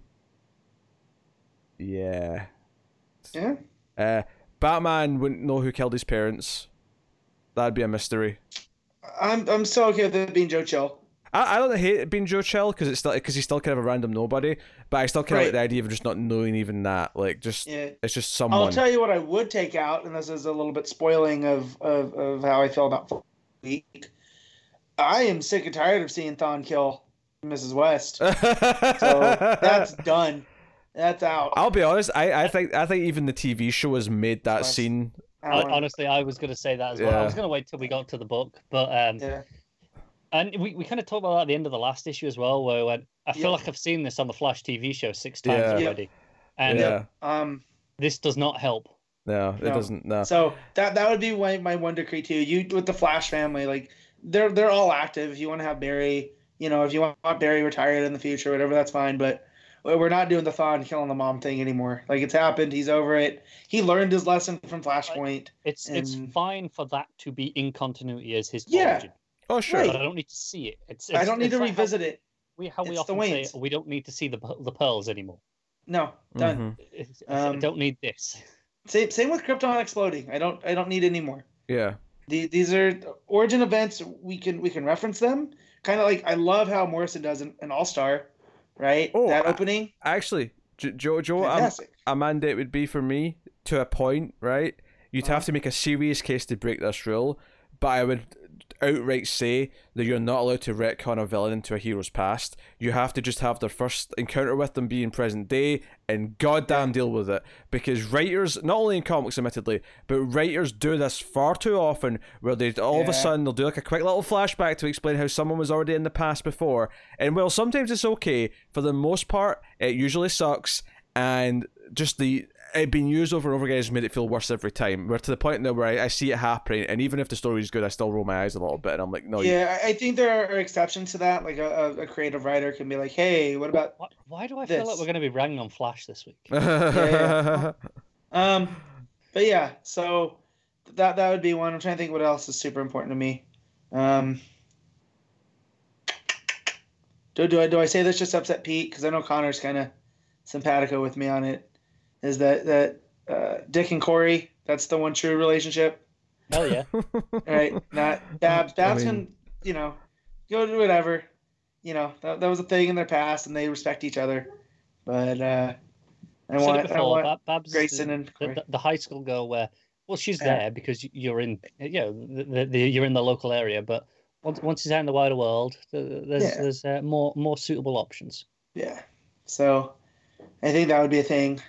Because mainly I just like the relationship between Corey. Honestly, and I would like to, if it was me, it would be not in terms of continuity, or I want to, but it would be establishing a variety of types of book. Like, I want to have books like the current Batman book that is going on, but at the same time, I want books like Starfire from the DCU book. I use that as an example because I just mentioned it. I want the variety going on at the same time. They can coexist. We don't need to be at one extreme or the other. Whereas, but again, they can do that too. It's like, again, with the Green Lantern things, we can have both, or even if they want to do 2 Harley books, right? You can have the Amanda Connor one, and then you can have, I guess, Suicide Squad's kind of like that right now, where, it's similar, but it's not. Like, if Pete doesn't want to read the zaniness, right, he could read something like, that's actually something I feel like no writer should be on 2 books of the same character. So Action and Superman should not be the same person. Detective and Batman should not be the same writer, because in the idea that, okay, if you don't like that writer, you can get the other book to get that character, especially with the bigger characters that have multiple. I like books. That. Well, especially right now. I do a similar thing with Wonder Woman as well, where I'd split her double shipping book into 2 books. Just do Wonder Woman Sensation and just give it 2 writers. That's why I love what Rucka did there with the alternating. Yes. Because it felt like 2 different books. But book. I mean, again, it doesn't solve the problem of if you don't like Rucka, which I'm sure there are people that don't. No, I know I can't comprehend it, but there are people who can't comprehend my feeling with Bendis. But I'm sure I get it, especially after this week. I'm sure there are people who don't like Rucka, and it sucks for them that I haven't got a Wonder Woman book now. And so again, those bigger characters, so Batman, Superman, Wonder Woman, Green Lantern, are probably the bigger ones that I'd really be like, okay, no, these are all supporting Flash as well because it's double shipping. But these are all supporting the same amount of issues. Split them in 2, and make sure it's separate writers on said issues. Yeah. So, I mean, there's definitely some staples that I feel like you're missing right now. We don't have a Green Arrow book right now. I mean, Supergirl's about to end. There's some books that feel weird not to have in the lineup. from what I gather, the new Leviathan book is pretty much just a Green Arrow book. From everything I'm hearing from Bendis. I mean, that's fair, I That's suppose, but like, it's just one of those things, and like, I mean, there is technically a Nightwing book, but I mean, like, If it there's doesn't have not. Nightwing on it, No offense, it's Jurgens. not. It's not a Yeah. Nightwing. Yeah, book. no offense to Dan Jurgens, who's a legend, but no, it's not. yeah. Yeah, he is not to blame for that monstrosity. No. So, Yeah. but no, just there's just certain things that, as my personal taste, would and I guess that makes me no different than DDO because clearly he doesn't like Wally Wester. That's why I'm really trying to Dick, avoid right? just being like, I like this Yeah. and I like that. So we're Yeah. So I try to be even. Like, okay, variety in the Yeah. books, different writers on the same characters. I can tell you, I'd have an anthology style book about Hawkman and all his different personas. Yeah. Because that's what I like, and that's how I could express my pulp love of that That's type of the sort of stuff. thing that you'd greenlight. Just okay, even if it doesn't sell Yeah. well, you Right. get like a handful of books to experiment with, to try every year. You get to launch 3 books that might sell terribly, but it's fine. We can take a loss on Right. them. If they do well, great. If not, Right. never mind. Right, that'd be That's that, because I know Pete's like that. He's always wanted the Batgirls book, Mm-hmm. right?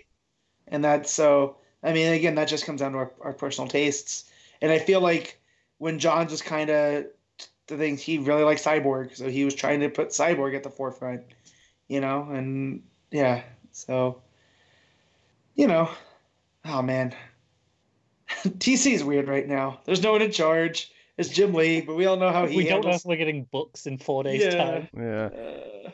Uh, As far as writers to spearhead it, I don't want to. We've been talking about this enough. I'll just say Tom Taylor's in charge, and then we can move on from there. I'll agree that I want. Well, we also want Tamaki.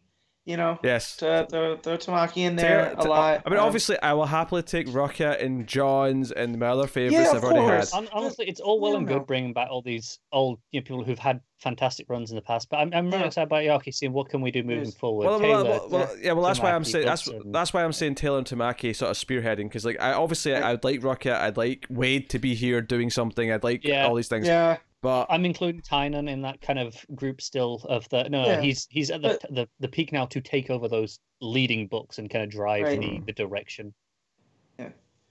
So, but I know how much you guys like Kelly Thompson. But bring Kelly Thompson over. oh yeah, Kelly Right. Thompson. Also, give Jodie Hauser a proper ongoing book that's not ending soon. Yep. And let her Yep. have a That'd book. be good. Whatever. To me, I would give her whatever book she wants. Right? She doesn't have to be limited to, Supergirl or course. Batgirl or whatever else. Like Birds of Prey. Shoot, maybe she wants to write a Birds of Prey. I don't know.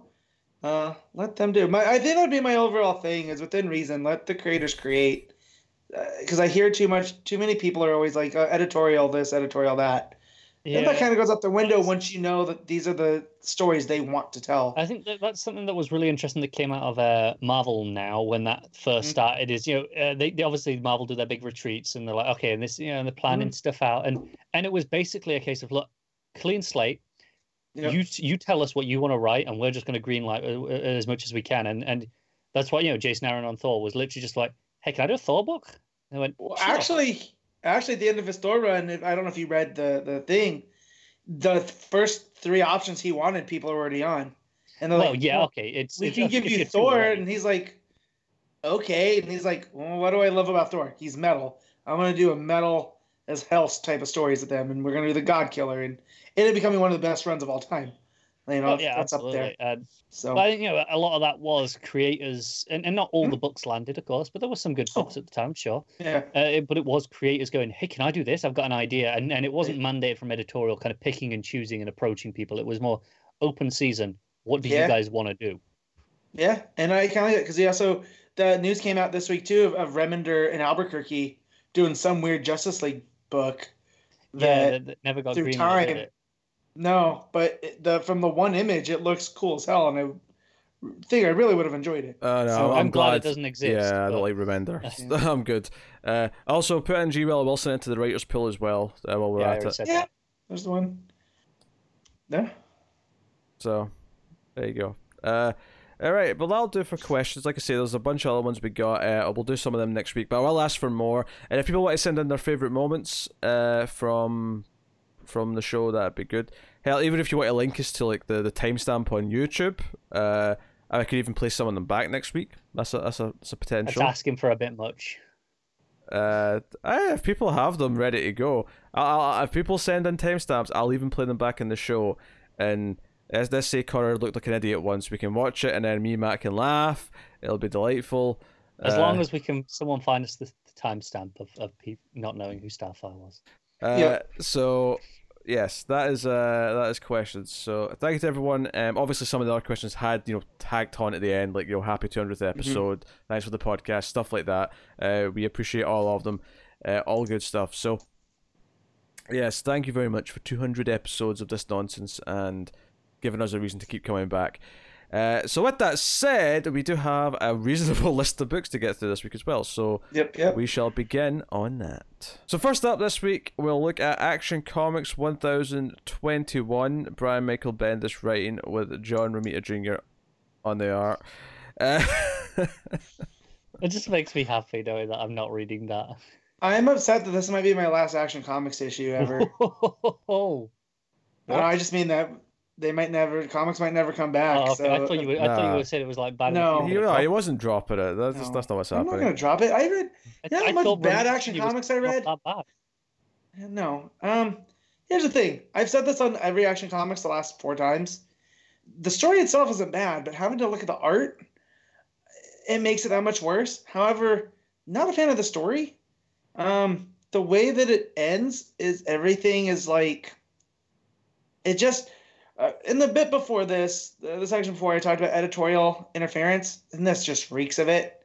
It feels like they went to Bendis and said, "Hey, we need a year of the villain thing, so here's your time." And I honestly don't know when this is supposed to take place in between all of his other stuff.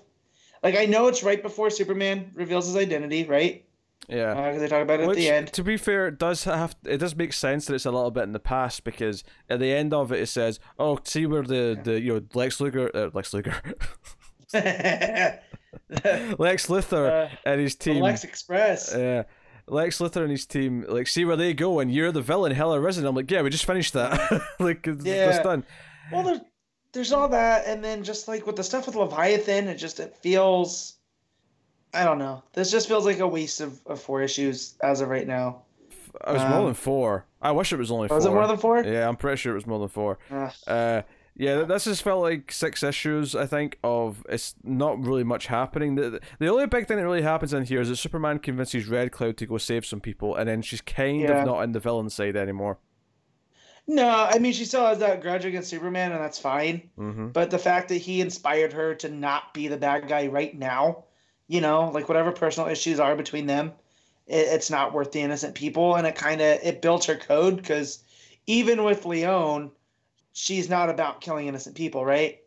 So she didn't want her to be a monster. So I like how that all fit in. But like Leviathan solving everything at the end just to prove a point, it didn't feel like, I know it's the same writer. This does not feel like the same Leviathan that we've been dealing with in the other books. Yeah, I'm going to chalk this one up to just being forced to do a Year of the Villain tie-in. The art in this is horrendous. I'm looking at the panel right now of Red Cloud strangling Superman from behind. And he's yelling, "You're a monster, Luthor!" And honestly, everything about it is horrendous. This is some of the worst art in a mainstream comic book that I have ever had the misfortune of reading, and I've said that every issue. That said, the very first page actually looks good. It looks more like Romita took the time. Or JR took the time, the first big splash page. The rest of the book, no, it's there. I will say, though, to be more positive on it, I do like them coming together at the end to fix the parts of the city that they helped. That's always big with me, especially after Man of Steel. I always felt that was a missing plot point. And more importantly here, that's one of the Leviathan's points, is he says, "Hey, I solved this problem without toppling a single building, which none of you can say." So they all stick around at the end and to help clean up. Superman and Connor kind of like bond a little bit, get to know each other, and that's is whatever. The final page is the tease where Leon's like, "Hey, with Superman revealing himself tomorrow, we can basically take over the city. If we start trusting each other again, her and good, then we can take over the city." So it ends with her sort of smiling, menacing. So it does seem like it's going to get back to what we like about this book and dealing with Leon and Good and their takeover of the city and what their plans are, which is great. Unfortunately, we know that the next couple of issues are still Romita Jr. art. That really upsets me. But at the very least, plot-wise, it seems like it's getting back to what we want it to be. Yeah. It feels like filler. And up to this point, none of the Bendis stuff has really felt like filler. You know, it was special in its own way. Yeah, no, I pretty much agree with that. It's been a rough arc. This was a rough issue. There's moments of goodness in all 6 issues. Don't get me wrong. There's little bits here or there, but it's no. But it's not as good. Story are fine. It's not up to Bendis' standard, and obviously the fact that the art is just dragging it down obviously doesn't help. So it's a rough issue. We got a lot of books though. I think we can leave it there for action this time. What are you giving it, Matt? I'm giving this a 5. Yeah, 5. I think I'd probably give the story like a 6. The art I'd give like a 1. Well, the art what drags it down for me. But even the story I wasn't that big on. I'm glad it's over, and you never want that to be, you're like, oh, thank you, this is over. We can move on. So I'm giving this a 4. Ooh. Yeah, I have complete faith that it'll get back to what I want it to be, but this issue on its own is a 4. So that's where I'll leave it. That'll take us on to Batman Superman issue 8. Joshua Williamson writing with Nick Darrington on the art. So last issue, Zod threw the bottle city of Kandor into the Lazarus Pit, and we had all these mini Kandorians flying around. So the big first half of this issue is pretty much them dealing with that and sort of trying to fight all these mini Kryptonians that are all have the bloodlust. They're all crazy because they all just come out of the Lazarus Pit. Right. So it is glorious. Yeah. So they're dealing with that. They're getting cuts. Zod at one point, Raz at one point says to Zod, "Kneel before Ra's al Ghul," which Okay, this is the Williamson that I like. Right? You can tell he's having fun. You have little tiny Kryptonians going around in a swarm. Right? They're trying to be careful not to hurt them. And then you got Ra's in this awesome armor. Mm-hmm. I love the helmet and a bit where he kind of he hits them with the red sun grenade essentially. He's like, right, they're weak now. Let's get them while we can. He pulls out his sword, and then it's just the next panel is Batman with the back of his head in the Batarang. It's like this is so good. Yeah. And just the setting and the temple, right? As Tim said on Twitter, it looks like Yavin 4. That was me, not Tim. Oh, that was you. That was me. Yeah. Oh, gotcha. It was that particular shot. It looks exactly like the shot with the lookout. So because they get them back in the bottle, and Raz, because he stabs the bottle with a Kryptonian sword, Superman has to fly it off to the fortress to try and sort of, basically contain it and make sure they're okay. But we find out, this kind of like mini little twist, is that Zod actually didn't have all the Kandorians in that one bottle. He put half of them in a different bottle. So there's now there's 2 bottle cities of Kandor, basically. The other half are going to be with Zod on his planet, who he kind of does accept he keeps the peace treaty essentially with Superman. He's like, look, I'll uphold my end of the deal. I'll stay in my planet and cause no trouble. Because he says that to Batman. Also, Raz is pissed because Batman essentially saves his life, because Zod was going to kill Raz, and Batman actually saves the day. So he's indebted to him. So Raz actually sneaks off in his plane in a huff because the detective has saved his life. Embarrassed. Yeah.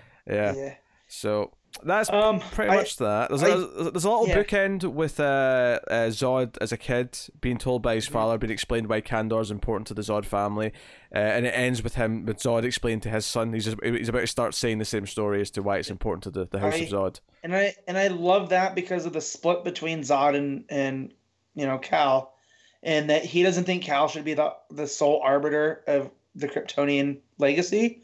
So the fact now that he gets a chunk of his hometown, that he thought was lost forever because of Brainiac and whatnot, and Rogol Zaar. So I love that theme throughout this. Is like, his whole plan was just to have a chunk of Kryptonian's legacy himself. So I really like that. Yeah, and again, I love this place that we're in with Zod, with this uneasy truce. Because this has been going on for a few years now. Yeah. Did it start in Howlin' Pals, or was it going on before that? It was before that because it's when they came. It was during the Jurgen stuff, I believe. That's where they got Jakul. And then they went on Howlin' Pals. Yeah, you're right. That whole thing. That is it, yeah.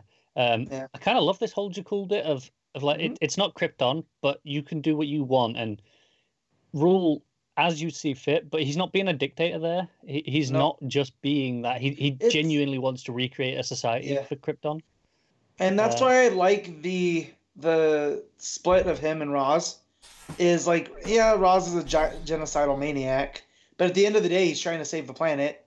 He has just his methods, and so I like that Superman's Roz is Zod, right? At any time, he can be a villain or he can be an ally, and you'll never know. And so, and I like that that's where they're establishing Zod here. Yeah, no, there was honestly, I think I like the first part of this two-parter a little bit more, but not by much. Like, I think all of the ideas were interesting in the first part, so that's where all the excitement of, they're doing mini Kandorians, they're doing, Butler Kandor get the Lazarus Pit because Zod's pissed that Rogol Zar killed them. Like, all of that was just such great ideas. This issue is like, okay, we're just sort of capping it all off, but all the ideas were introduced last time, so it wasn't as exciting in terms of discovery, but... Yeah. But as I said last time, Darrington's art is goddamn perfect. Yep. It's I good. love it so much. I like it as much it's hard to find fault. Yeah, I like it as much as Marquez's art, though. It's definitely still a step down for me. It's different, but it has almost the Silver Agey bent to it. You know, like Superman and Batman are both very square jawed, and so it fits like this. I don't want to call it a throwaway, but it feels like just a Batman Superman adventure, and it doesn't have the same importance that the Marquez stuff did. It feels timeless, I think. Yeah, there you go, timeless. Like there's a panel early on with Superman breaking through a wall, and it just looks fantastic. And you know, I love Marquez's art. I think it's brilliant. You know, I praised every single issue he was on. But it's not that I say this is better. I think they are both equally good at what they're doing. But this speaks to me more on a taste level. Yeah. Yeah. All right. What are you giving it, Matt? I'm gonna give this an 8. Connor? I'm gonna give it an 8.5. Actually, I'm gonna bump it up a touch. Okay. I'll give it an 8 as well. I'll agree with Matt. Go with the straight 8. All right, that'll take us on to The Flash, issue 752. Joshua Williamson writing with Howard Porter on the art.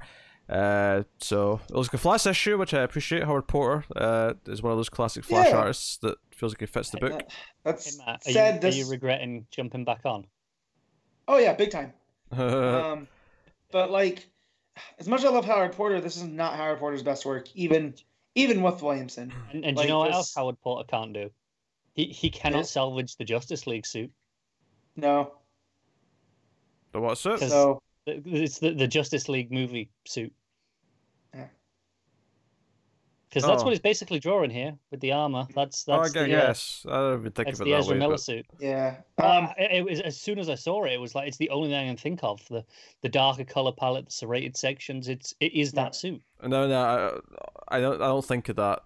So because I've got a healthy mind, so I don't think of that horrible thing.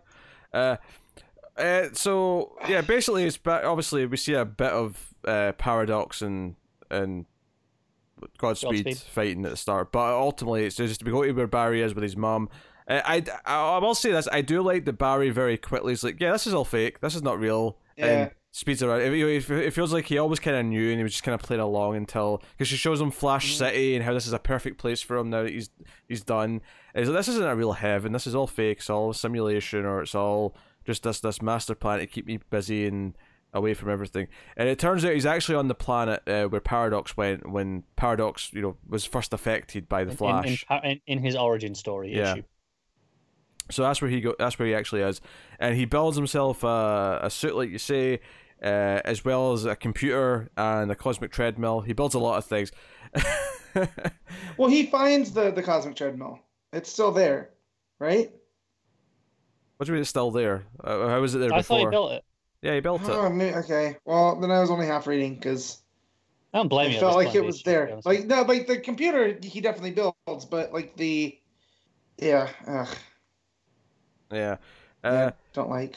So he does that, and basically he's like, yeah, I have to find Thawne, so I have to, like, and he's technically dead, so I have to pick him out of the time stream, and I don't want to create anything. I definitely want to do another Flashpoint. So yeah. Just a question on the computer that he's built. Mm-hmm. What's this hooked up to? Where's it getting the images from? Like Speed Force, bro. Like there's no Wi-Fi connection out here. Speed Force Wi-Fi. That's all I got for you. So he's doing that, and so the final is like, okay, there's one part of time that I know I can go get him from, even though this is exactly the part in time where technically, I mean, Flashpoint was This is where Flashpoint is created. This is what happened the first time. He's like, can't pull him pulling him from any random point in time is risky. I can't create another paradox, or worse, another Flashpoint. Yeah. So what do I do? The moment where I created, Flashpoint in the first place. Yeah, so the final page is Eobard Thawne standing over Barry's mother in the house, that classic scene. And it's what we were saying earlier, if you didn't listen to the news section or the question section, is that, like, the Flash TV show has went back to this night so many times, and it's kind of unfair to blame the comic for this, but I am so sick. It's the same with Batman's parents dying, it's the same with Krypton exploding, all these moments where they just keep going back to over and over and over again. I'm like, you know what? I never need to see this moment again. Ever. Yep. They rely on it so goddamn much. So I was kind of into the last two issues of Flash. This was definitely weaker than those two. You'll find no argument from me on that. I don't think it's as bad as some of the worst issues he's done, though, either. But no, I'm just tired again of it. Like, I don't care about Paradox. Like, granted, I didn't read his origin, but judging from what you guys said, yeah. I think this, if we end up with a couple of months off now, it's going to be a real test to see whether or not which books I come back for. Yeah. I know, Pete, you've told this story before about Convergence, how you just didn't come back for some stuff after that. Yeah. Almost all of it. Yeah. I feel like there's some books like that Flash that if I take 2 months off from, I don't know if I'm ever reading it again. Yeah. I said that, but then I came back because of 750. I mean, I think it's different now because we do the show. I'll probably still read everything I was reading before, unless I'm deciding to drop it because of the well, that's it. The when issue. I'm not enjoying this anyway, and haven't been for quite a while now, and I'm kind of just there reading it out of habit. If I break that habit, I don't know if I'm gonna. Actually, pick it back up. One of the things that I forgot to mention earlier when we were talking about all the delays and stuff and like possible months off, is that this is actually kind of perfect for DC to rejigger whatever 5G was going to be. They can they've got time now to completely redo it all. It's funny because obviously before everything went down, the rumors were that they were going to be doing some sort of Convergence style event for a couple of months where everything went on hold and they could let everything get a lead time for all the new stuff to launch. And it's like, well, now they don't need to do that. Yeah, now they've just got the lead time. It's fine. Have it. Yeah. Yeah, Flash is a frustrating comic. It has been for a while. I liked the last couple of issues. I have to say though, the ending of this going back to the night, because this is the weird thing about it, is that it's almost the same cliffhanger twice in a row, because it ended with his mother last issue as well, and it wasn't the real mother, it was a fake mother in the Speed Force. But there's two things that I have seen a lot in the Flash, and especially the TV show, is get into the Speed Force and seeing his mother, and going back to the night she died. And I feel like I'm so sick of these two concepts that the ending of these last two issues have just been like, oh, can we do something else? What's really frustrating is if you give it the benefit of the doubt after the last issue, then this one is, oh, it's exactly what you thought it was going to be. And then you get to this cliffhanger and you go, oh, I really don't want to read this next bit. I don't want to see this whole issue of this cliffhanger. And then this is the cliffhanger that's potentially going to have to sit now for like months before we get the next issue. Actually, that'll be one of the biggest challenges is coming back, because we're going to forget so much of what was going on in some of these books. So we're going to come back and be like, oh shit, what was happening in this book before? Oh, I won't. It's I feel bad for something like Basket Full of Heads, where we get to later, where it's got like one issue left.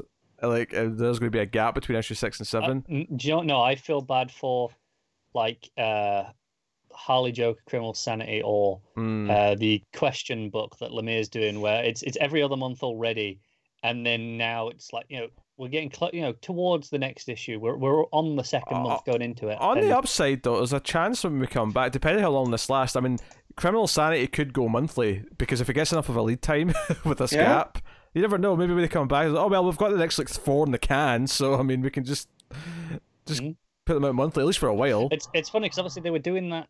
They just solicited for June, I think it was the kind of the break issue, one shot, which is kind of clearly there to well, we'll let them get some lead time again, because this comic takes a while, clearly, and that's fine. I don't mind them doing this, but they don't want to take 4 months off. They're like, well, we'll throw something in on one of the off months, but it's kind of weird that now we're like, don't know if we need that anymore. Well, we'll see. But yeah, Flash was like, I guess I'd call it really mediocre. I wouldn't say it was bad. It was just mediocre. I put it off as long as I could. Finally read it last night.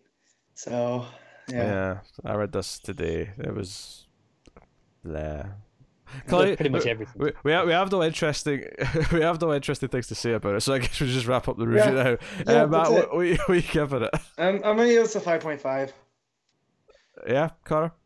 I'm giving it a 4. I think it's below average. I'll go with a straight 5. The straight 5 out of 10 from me. So that's Flash 752. That'll take us out to Batgirl 45. Cecil Castellucci writing with Carmine Di Giandomenico on the art. And I hate to be on a negative streak here. Women in average books this week, aren't we, so far? Yeah. I have to say, Castellucci's run is really starting to feel a little bit troublesome, because the first couple issues from Castellucci were solid enough, and it was nice to continue what was going on before. But you kind of get, now I'm getting the impression that the reason why that first arc at least started pretty strong was because it was just continuing what was already set up from before. Because I think Margaret Scott, who was on the book before, kind of left suddenly, and maybe it was like, okay, here's my notes for the next, the rest of this story, and that's what Castellucci was working from. But then we had that 2-parter in the the made up world from Titans, and I really didn't like that 2-parter. And in this issue, I also didn't like that much. I felt like it was overly wordy. It took so long to get to the point that it was trying to make. When it got to the point where Batgirl eventually realized what was kind of going on, I was like, we took so long to get here. Yeah, I've been calling this book overly wordy since Castellucci took over, pretty much. And even for me, this issue felt excessive. So I dread to imagine. This is one where Connor was just talking about. I don't know if he'd come back. I don't know if I'd want to continue, because there's nothing, there's nothing interesting here with Babs. Like, I don't care about her and Jason Bard. I don't like. It's lost its sense of identity of this is Babs being Batgirl, right? I was actually thinking as I was reading this today that I might drop it. Based on this run, based on this writer. Obviously, a new creative team. I'll check it out again, because of course I love Babs, and I love because even early on there was a really confusing thing to me in the art slash the writing where you have Babs come down, she finds this homeless person that's been coated in gold, and then there's all this lightning going on, and there's this weird thing where there's a couple of people speaking off panel, and I got really confused, and it was one of those sort of things where if it started off with like something happening from a distance and we see these word balloons coming off panel, I'd completely understand what was going on. But in all this chaos, it was really confusing to me why Batgirl seemed unaware of them, or why they were okay even though all this chaos was going on. It all felt a bit confusing. And then eventually we see members of this SWAT team or whatever taking the gold person into a van. But it felt really clunky the way it was introduced into the scene, and it didn't flow well for me at all. I agree. I think you needed to see the figures outline first, and then you can do all these panels and then make it clear that she's not seeing it right away. If that's the route you want to go, she's not seeing it in the confusion. But if you just show us them coming in off panel first, out of her line of sight, then have her, looking confused and not seeing it, but then you can still have the speech bubbles go to off panel, and we know who's saying this now, or we've got some idea. Yeah.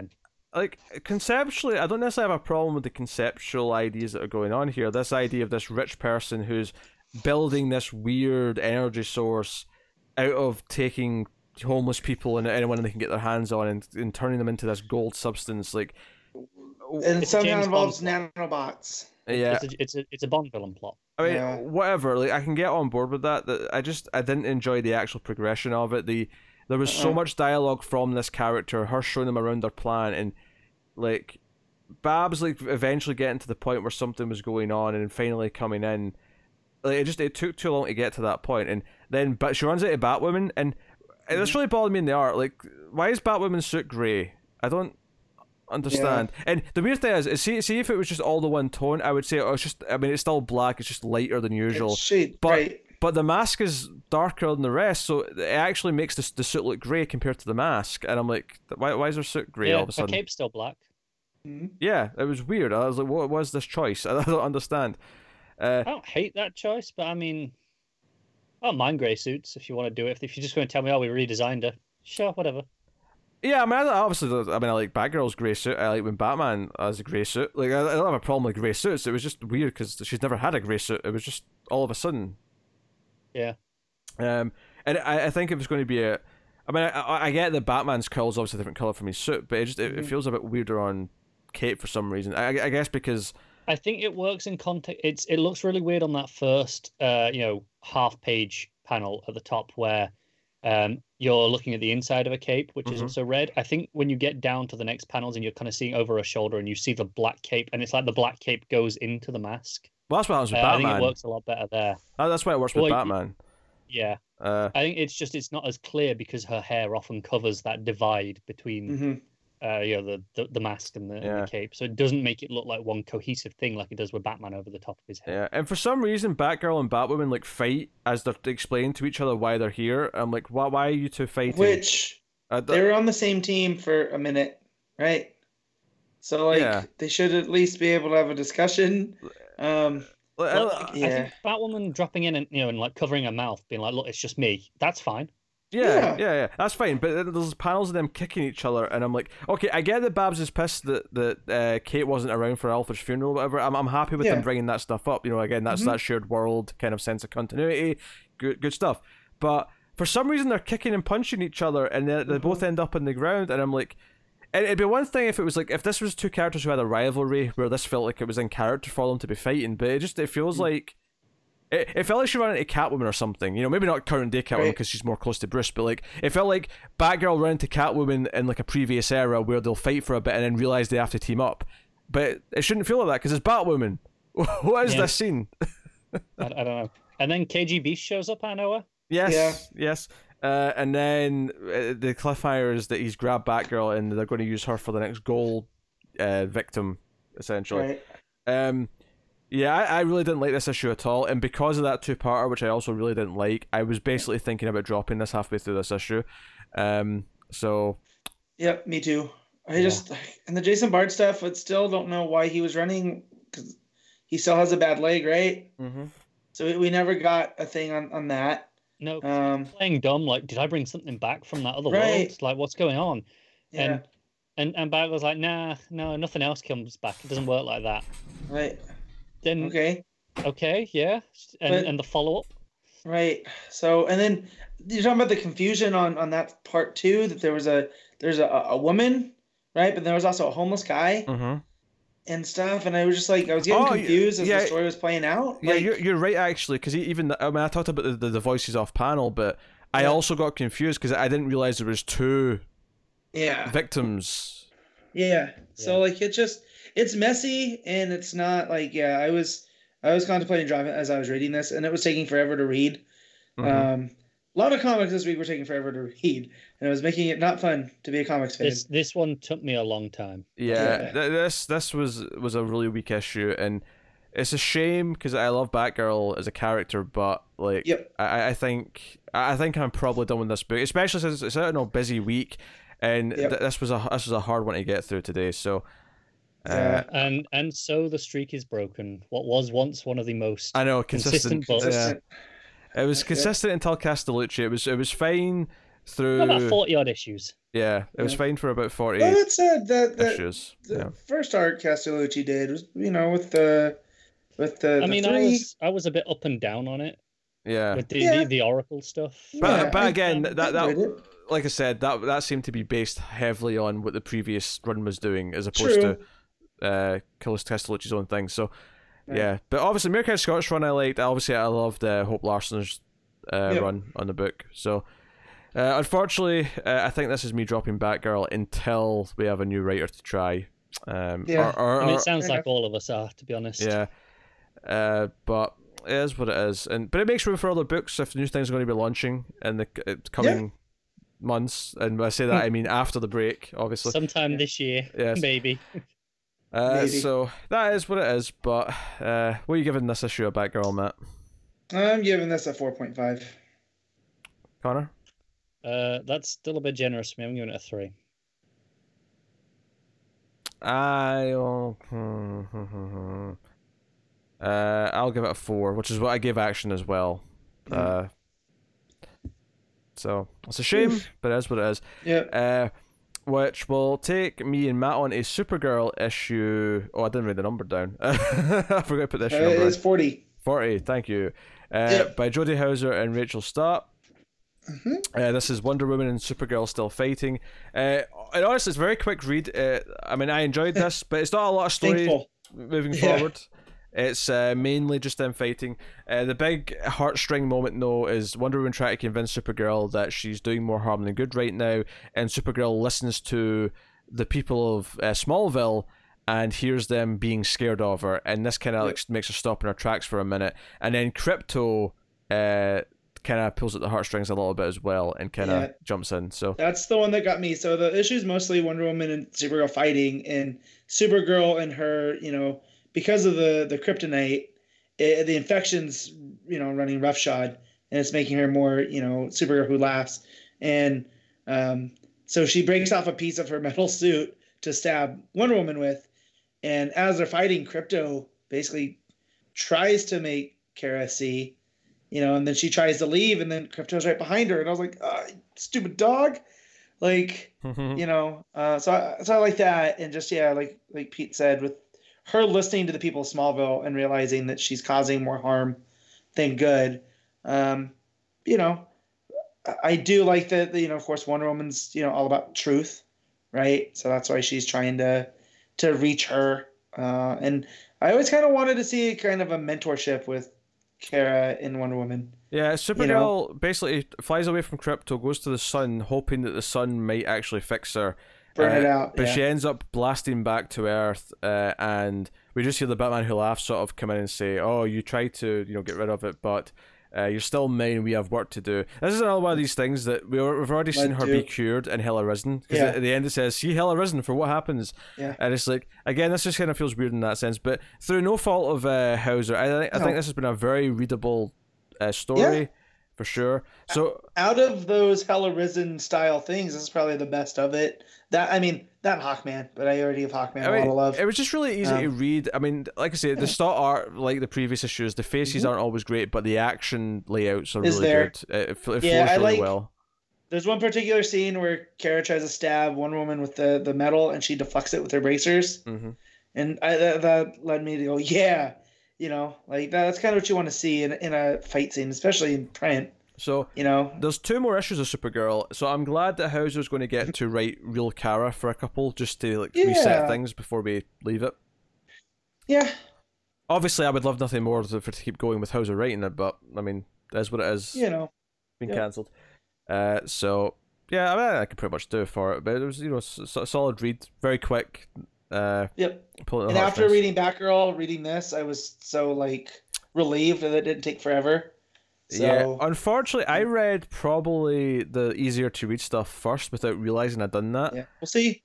Yeah, I was holding off on reading certain things digitally until I had my physical, and then with my shop not delivering anymore, that's why normally I would have led with the stuff I'm really excited for. So yeah, this was one of the ones that I was excited for, but I was like, well, I'll read it. So yeah, what are you giving it? I'm going to give this a 7.5. I mean, the art's kind of iffy at times, but overall it was pretty good. Yeah, it's funny. I feel like I want to give it an 8. I mean, technically, there's not really much plot advancement in it, so I suppose I have to sort of objectively stand back and say that. But at the same time, I enjoyed reading it, so yeah. ultimately, if that's the most important thing. So I will give it the 8, I think. Well, so 8 out of 10 for Supergirl. So that'll take us on then to Justice League Dark issue 20. Actually, are you guys reading this? Yeah. Okay, Yeah. I was checking. Yeah. I just for a second I was like, wait a minute, did they stop reading this when 10 11? I can't remember. No. Justice League Dark 21. Ram V writing with Alvaro Martinez on the art. Take it away. Which first thing, glad to have Martinez back on the art because we had someone else last issue, and I thought that was going to be the ongoing artist now that Ramby was taking over, and it wasn't bad, but this is better. Yeah, it's better. Also, so I didn't know if you covered it last time because I wasn't here for the last one. Yeah. So, but yeah, no, this is exactly my kind of stuff because it's dealing with the Parliaments of Life, and the chaos that's being sown through them. Yeah, I was a little disappointed we didn't get more on the zombie mushrooms because those were cool. Yeah, those are cool. I mean, but we do get a cool action sequence with Wonder Woman running through, trying to stop them, knocking them down the stairwell. Yeah, down the stairs. That was a really inventive page, and the way it lay out is you just have her at different points on the staircase. Yep, that was real fun. It went down. It was really nice to follow. And we're getting it opens with some backwoods, back swamp, Louisiana, Abby Arcane, always feeling like she didn't belong, but she didn't know why. So I liked a lot of that. Like, the usual stuff. It feels, it definitely feels like Ram V knows these characters. Yeah, definitely. So there wasn't much of a drop off from where Tynan was doing the stuff, which I appreciate. There was one moment with Zatanna that I questioned, and then went, "Nah, I can see it. I'm down for it." Yeah. I'm not sure. I'm not sure if it works with the rules of her magic. I'm not sure that's quite how it works. You're talking about the Bohemian Rhapsody moment? I am. Yeah. So, although that could have been a mistake, there could always be something that's fixed later in an updated. I mean, like I say, it was just it threw me a little bit. I went, can it work this way? Is it? What it basically told me is it was more the intent rather than what she says, which is a classic magical trope. Right. It's what you mean to do, not what you actually say. That is more important. Right. Which I thought was a fun moment. But yeah, so they're partnered off still. Constantine goes with her. They're going into the rot, which I thought him knowing where to go into that old psych hospital, where it was, real dark things have happened here. There's a place where the rot would survive. And so he uses his, Constantine ways to go in. Key. Yeah. Yeah. And they go into the rot, and when they're there, of course, they get attacked. And that's where she recites, and Zatanna recites lyrics from Bohemian Rhapsody. I love it because I don't know about you, but I always read her stuff backwards. I take the time to work it out. And that first word, I was like, well, that's not, because a lot of her words are really common things that I can just glance at and get. And I was like, what is that? And then I was like, Galileo. I was like, why is she saying Galileo? Yeah. And then it said very, very. I went, oh, I get it. Yeah. Right. So your issue here is that she does the lyrics backwards instead of just saying the words in order backwards. And I feel that, I think it depends on who's writing Zatanna, right? Well, that, and also just the idea of, if she wants lightning, she calls lightning. Right. She says the word lightning rather than all of the lyrics, which it gets.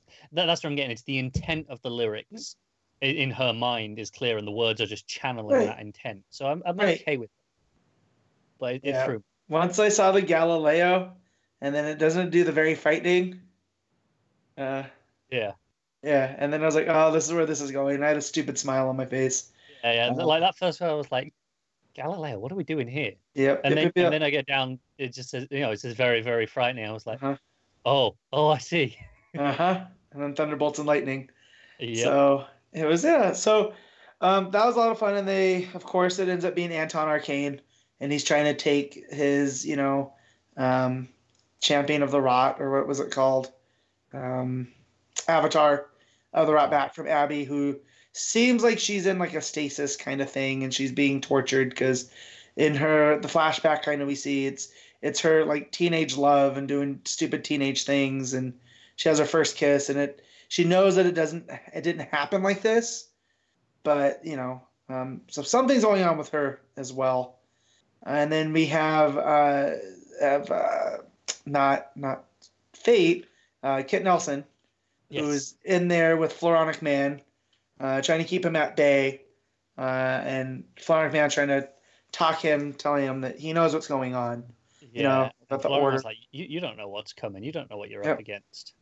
And yeah, so it makes me wonder what we're up against. But yeah, and most of the action really takes place with Wonder Woman and Detective Chimp and Animal Man, with the zombie fungus and trying to help these people. And it looks like Animal Man not being able, to control. And then he reaches into the red, into his stasis field, and pulls out a flatworm so he can, do what he needs to do here and connect. So I thought that was pretty fun. I think it's a really solid issue. It still feels like, okay, this is setting up for a lot of things. It's building. There's not a ton of huge events. Yeah, I got to the end with this. It's peppered nicely with some action, though. Yeah. Well, as I say, I got to the end of Florent Man, and I thought there was more pages, and that was it. So just my one thing is maybe the pacing's a little bit off. But I still, again, I enjoyed what I read. It's one of my favorite books still, even without Tynan. Yeah, I think this is one of the weaker issues, but not. I don't mean that in any way that it's bad. It is very much just we're setting up some stuff. New writer establishing their ideas and kind of bringing those in. But I like all the ideas so far. They're just kind of being introduced. And I really like bringing Animal Man onto the team. I hope he sticks around. Me too. I just and too with what Soul did with the different parliaments, how he kind of Green Lanternized it, and we saw the gray, and then we saw the information one. I forget what they were called. But yeah. So if we're seeing all these different parliaments showing up here, and we're gonna have this new, this book's always been about using the chaos of magic to bring order. Yeah, and it's a lot of balance. So the whole idea of the Parliament of Life is it's representatives from all the different parliaments.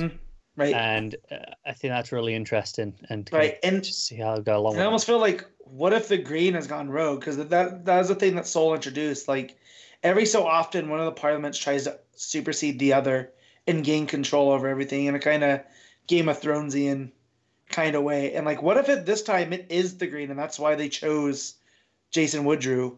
That's it. It's usually the rot that goes rogue, but it did establish that no, it can be anything. Right, and and now that we have the gray with the fungus trying to take over, to them, like, what happens if there is no avatars and this is what happens, and they all need somebody. But really, really enjoying this. A lot of fun. So what you giving it, Connor? It's real solid. I'm giving it a 7.5. All right, I'm gonna give it an 8. I think I enjoyed it a little bit more than you did. But then again, I also read it on a day that I read Batgirl and some other stuff that I really didn't enjoy. So just maybe coming off those things, this looks amazing. Yeah, I can see that. Oh yeah. All right, cool. That will take us on to. Did I mute myself? I didn't. Good. No. Seconds of silence if I had. That'll take us on to Legion of Superheroes issue 5. Which took Pete half an hour to read. It was a lot of words. There was a lot. It took me 3 sessions. I started reading it 2 days ago, and so on Thursday, and I finished it this morning.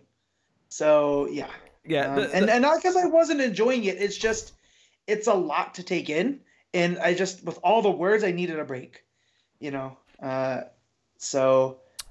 The back half of this where John goes back into the orientation and we get more flashbacks explaining this dawn of the Legion of Superheroes and how they came to the point of going to get him and why, like, Brainiac 5, because the 3 of them, and then they go get Brainiac 5, and Brainiac 5 is like, oh yeah, there's some sort of thing like coming, threatening reality, and it's to do with Superman's time, that if they don't survive it in their time, then we won't exist, so blah blah blah. Right. We have to get John Kent, yada yada. That stuff flowed really well, and it was kind of like back to what I really liked about the last issue, kind of really establishing some of this stuff and who some of these characters are and how the origin of this is.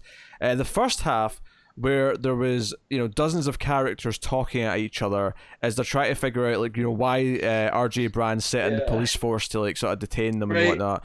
Like, more, I got the point of a lot of it. Don't get me wrong, but like it was so wordy. It was so many characters talking. and he's not here for me to say this, I finally understand what Connor doesn't like about Bendis. Because a lot of this could have been done, more efficiently than with a bunch of words. And there's a panel with Brainiac. I can't remember what part it happens at. I didn't know where, because of the way the layout went, I didn't know what part to read because I was just overwhelmed by the speech bubbles. And usually you can follow them, right? Yeah. And here it went from the top right corner back down to the bottom left corner. But yeah, it was too much at one point. But that said, I really enjoyed what I read. I liked them, deciding that they need to be the Legion, and like, because RJ Brand tells the original three, like, there was a time where we had superheroes and all of that, and that I don't want just a league, I want a Legion. That was real fun to see the Legion come together like that. The first chunk was a bit more rough to read, just because there was so many characters, and like, just slow down a little bit, maybe make it a bit simpler. The back half though, which was again more of this flashback stuff, as John was seeing it, I thought worked really well, and again further established kind of who these characters were, how they came together, and what the threat is that they're kind of building to, the reason why they wanted John in the first place. So all that stuff, that was solid. That said though, even that did have, like, there was a page where Brainiac 5 was explaining this threat, and I thought that was one of the worst pages in the book, just because there was so much dialogue coming from it. Ultimately felt like it was just fluff that could have been summed up really quickly. But more efficiently. I do like though that Bendis had kind of introduced the fact that he is a nerd for this stuff because of his 12th level intellect. It's this era of superheroes. He really has a thing. So that's for me going forward. That's the key to John being able to converse with Brainiac 5. To go through all this, and I also like the stuff with Chameleon Boy, because RJ Brand being, I think in the original, RJ Brand adopts him, and then you come to find out that he's Darlin and whatnot. So the fact here that RJ Brand is his mother, and that he's a little bit too close for this, so Brainiac needs to pick his brain and figure out what is going on with RJ Brand. Why this would change. I really like that aspect. Yeah, here. And the whole standoff is basically them saying, look, you're not equipped to actually fight the Legion of Superheroes, so maybe back off and reconsider what's happening. The book ends with Saturn Girl coming out to talk to John after he's seen this, and he's like, back when you came back to get me in Unification Day, you never said that there was this threat or anything. And she says, because that wasn't for them, because all those leaders of all those worlds, they couldn't handle that information. This information is just for you. And then an alert goes off saying they have to evacuate Earth. So we'll see why they have to evacuate Earth. But it's something to do with the Trident, because two of them go off to find Aquaman's Trident, which they've been looking for. So a lot of stuff going on, and for the most part I'm still enjoying it, but it is a little bit overwhelming. The first half of this issue especially, which was a bit of a shame, because I felt last issue was finally the one that really felt like it wasn't doing that at all to me. And the back half of the issue was more of that. It was just the first half was very much kind of the, oh god, too many people. And I do like too, I don't remember what part it happened in, the fact that it's kind of gotten so bad in this future because of all those splits in Earth, right? They were already there before, and now when Earth actually split apart, it made those divisions worse. So I kind of like Bendis' commentary there, right? That these divides are only going to keep getting worse. And you need people like the Legion of Superheroes to bridge those divisions. I don't think I said at the start who was on the book. Obviously, Bendis is writing. But Ryan Sook isn't alone this time. Scott Godlewski's also doing some art. You can tell, but Godlewski's kind of doing his best to kind of fit Sook's style. So it's not too jarring when it happens. Sook's doing the first half stuff, right? Not the Legion history, and then Godlewski, I think, is doing the Legion history. I think so. Yeah, and there's subtle differences there. And this book was delayed by a week or two, so this is probably why they had to get another artist in to help finish it. I don't necessarily think it's that. I think it was a letterer couldn't keep up. So lucky it just snuck in this week, aren't you? Yeah, right. So, but no, I really enjoyed it. It's still Legion that I enjoy, and again, Brainiac saying that those divisions or why the Legion's here. It's so funny. They had to delay. Really liked it. Obviously, the next 2 issues is a knock-on effect. This one going back, and now I'm thinking, well, technically, like with everything being pushed back, probably, like they don't have to actually move week now. They could just be on their original week when they come out because they'll have to reschedule everything from scratch anyway. Like it won't be just delayed by X amount of weeks. It'll be this is the new date for this book, so they'll probably rejig it around if it's ready. Yeah, well, yeah, but I'm thinking for the most part though, it'll just be that's okay. So April schedule was this. So now April will just be July schedule. You know. Well, that's the thing though. That's assuming that we come back at the start of a month, right?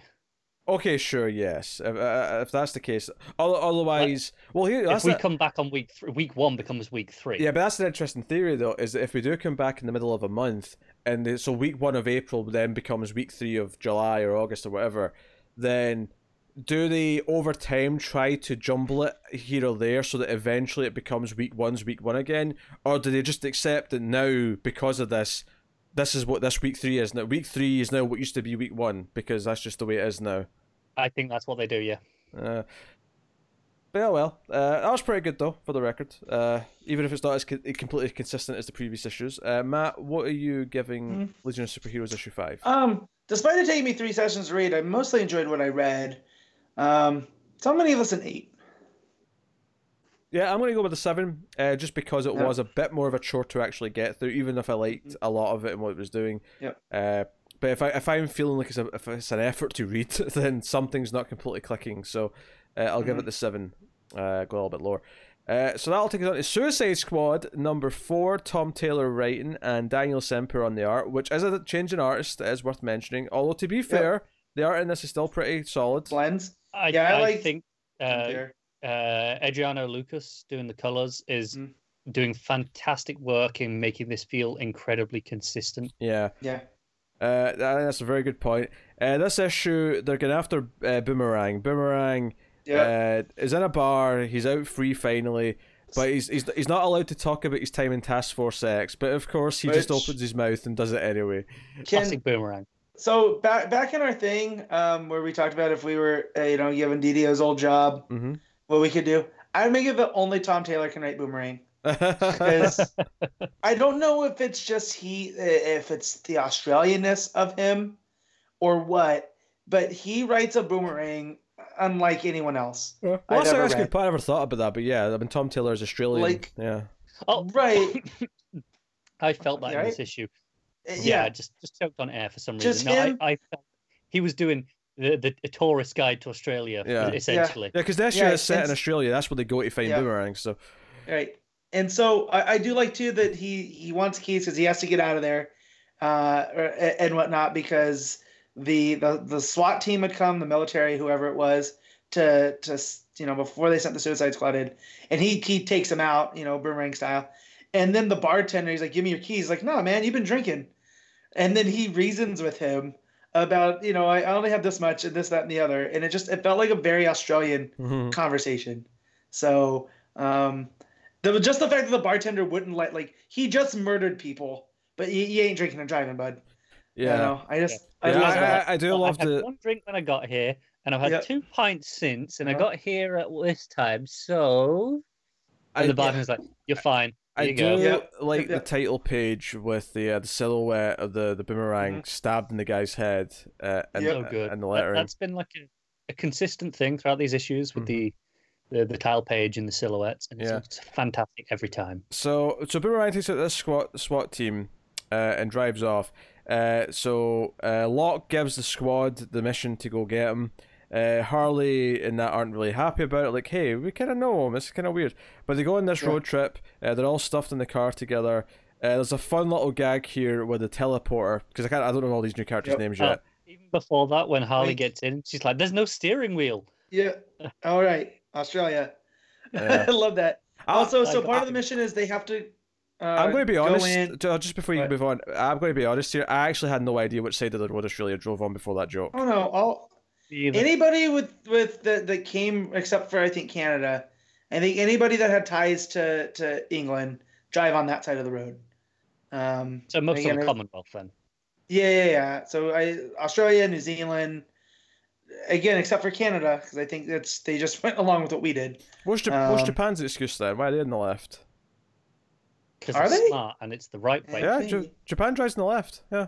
Oh, I guess so. Huh. I remember knowing the reason for this, and I'll look it up later. Because it is the correct way, and Japan got there independently to us. I don't think so. Yeah, but there's a joke here where Harley, basically she pisses them off because she keeps saying, "Are we there yet?" And the teleporter teleports her away, and then one of the others goes, "You have to go get her back," and she's like, "Oh, fine." Wink's her name for the record. Yeah, she goes, "Oh, she's fine. I left her surrounded by wildlife." Yeah.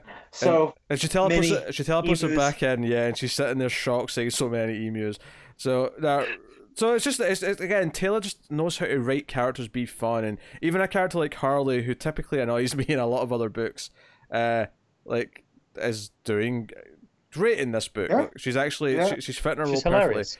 But I mean, it's almost like a good writer can make you like a character you normally don't. I know. Because they're a good writer. They go out to this spot where there's no signal, and all the tracking devices and all the ways that the Locke can listen to them don't work, so they can talk freely and deal with stuff. And there's a debate whether or not to kill Harley, because can they trust Harley if they're doing all this thing? And the big one reveals kind of her plan and how she's the one behind all this because she got married to someone she was in the military with, and is actually Captain Boomerang, who severed her arm, and that's why she's got that metal prosthetic.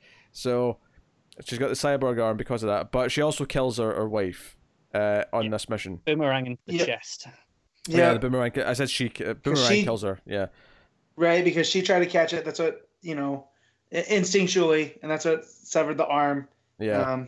So yeah, what is the velocity of these boomerangs that they can slice through an arm, through bone, and then still have enough velocity to go straight into someone's chest like that? Man, he's throwing those with some force. He is. But he's the expert. What I like about this though is that even when they get to Boomerang, even though Deadshot and Harley will want to like calm the situation down, there's a reason why she won't want to calm this down, and she's going to want to just kill him no matter what. Like this is, like she's got vengeance on the mind here. This is personal. Yeah. Real quick sidebar: I found out why Japan drives on the left. Oh, go on. And it's because of a relationship with Britain in developing their train network. Okay. Britain suggested putting them on the left. Basically, we used to rule the world, and everyone just went along with what we said. And so so they said because of that, they just did it, and then because trains are so ubiquitous there, when they started having cars, it just made sense. Yeah, it just made sense. They also, I don't know how much of this I believe, but there's a whole section on this article about it also had to do with the samurai. So that's what side of the road they walked on because of samurai swords being on certain sides. You know, the way that they carried I get it. katana. I assume if you're right-handed, you carry it on your left hip, and you want to be able to pull across the person. So, Right. So I don't know how much of that's true, but according to this, but the train one definitely, and I think I remember reading that. So back to the book here. Suicide Squad. So the setup, we could take on Locke right now, and we didn't expect people to actually die. You know, we kind of underestimated Locke and kind of that. And even Harley and Deadshot at one point say, you know, like Waller was an evil scumbag, but she was our evil scumbag. So knew where she stood. Yeah. And so also, someone's pulling the strings on Locke, and they've put that together. Is that Locke's the stern, do what I say. But he's not the one that's pulling the string. Actually, remember, see the mission that Boomerang killed her wife and severed her arm? Was that a Suicide Squad mission? So they were they think it was. That's what they think it was. Yeah. They were there backing them up. And so, and it was a friendly fire. So the fact that Osita says it was friendly fire means that was from their side. So it had to be. Yeah, we don't know who was on the squad at that time. We don't know if Harley and Deadshot were on that mission, but we know that Boomerang was. Yes. And that but what I like here too is that the Osita's team, they've gone out of their way to draw Locke's attention to basically bring them down from the inside, and they're going to shut down Task Force. That's hard to say. Suicide Squad. I'm just going to call them that. Task Force X is not a hard sentence, Matt. For me, it is. I felt like I was having a stroke, Pete. He just kept wanting to say 4. Stop touching yourself during the podcast, Matt. It's inappropriate. What? I was joking at you. Took a second. Yeah, you ever heard the old joke about the three grannies sitting on a bench and a naked man runs up to them? The first old granny has a stroke, the second one has a stroke, and the third one couldn't reach. It's a very British joke, to be honest with It's you. a very British joke. So, anyways, they've all been put into place, and then they didn't realize that Locke was playing for business with the bombs when they blew up the first kid in that first issue. Mm-hmm. And so now they had to basically accelerate it, and they're going to have to get rid of Harley and Deadshot in order to have this happen. Well, no, either that or they're on board. So this is the thing: is Harley goes off to talk with Deadshot, and Deadshot's on board because basically it's like, yeah, this is going to kill me, this mission, and even just for back talking to Locke tried to add a year onto his sentence for giving him shit. So he's like, no, we have to do this. So Harley basically kind of, agrees. Goes along for the ride. Yeah. Yep. So she's like, I'm on board, and I was like, yeah, we were kind of talking about killing you, and I was like, well, I won't take that personally because lots of people plan to kill me. I decided not to take it personally. Honestly, that was the line where I started reading this Harley in the Harley Quinn animated voice. Yeah, it fit in with that, and maybe it's just I've watched it recently, but I'd also watched Birds of Prey not that long ago, and it fits more with the animated Harley than it does with Margot Robbie's. So they find Boomerang in a junkyard, and the Car graveyard. Yeah, Jog runs in because obviously, hey, he's dealt with speedsters before. And yes, he's dealt with speedsters before. Maybe don't send him the thing that he's used to fighting. Nope. And we end the issue with Jog on fire because Boomerang rigged some explosions next to him. So, here we are.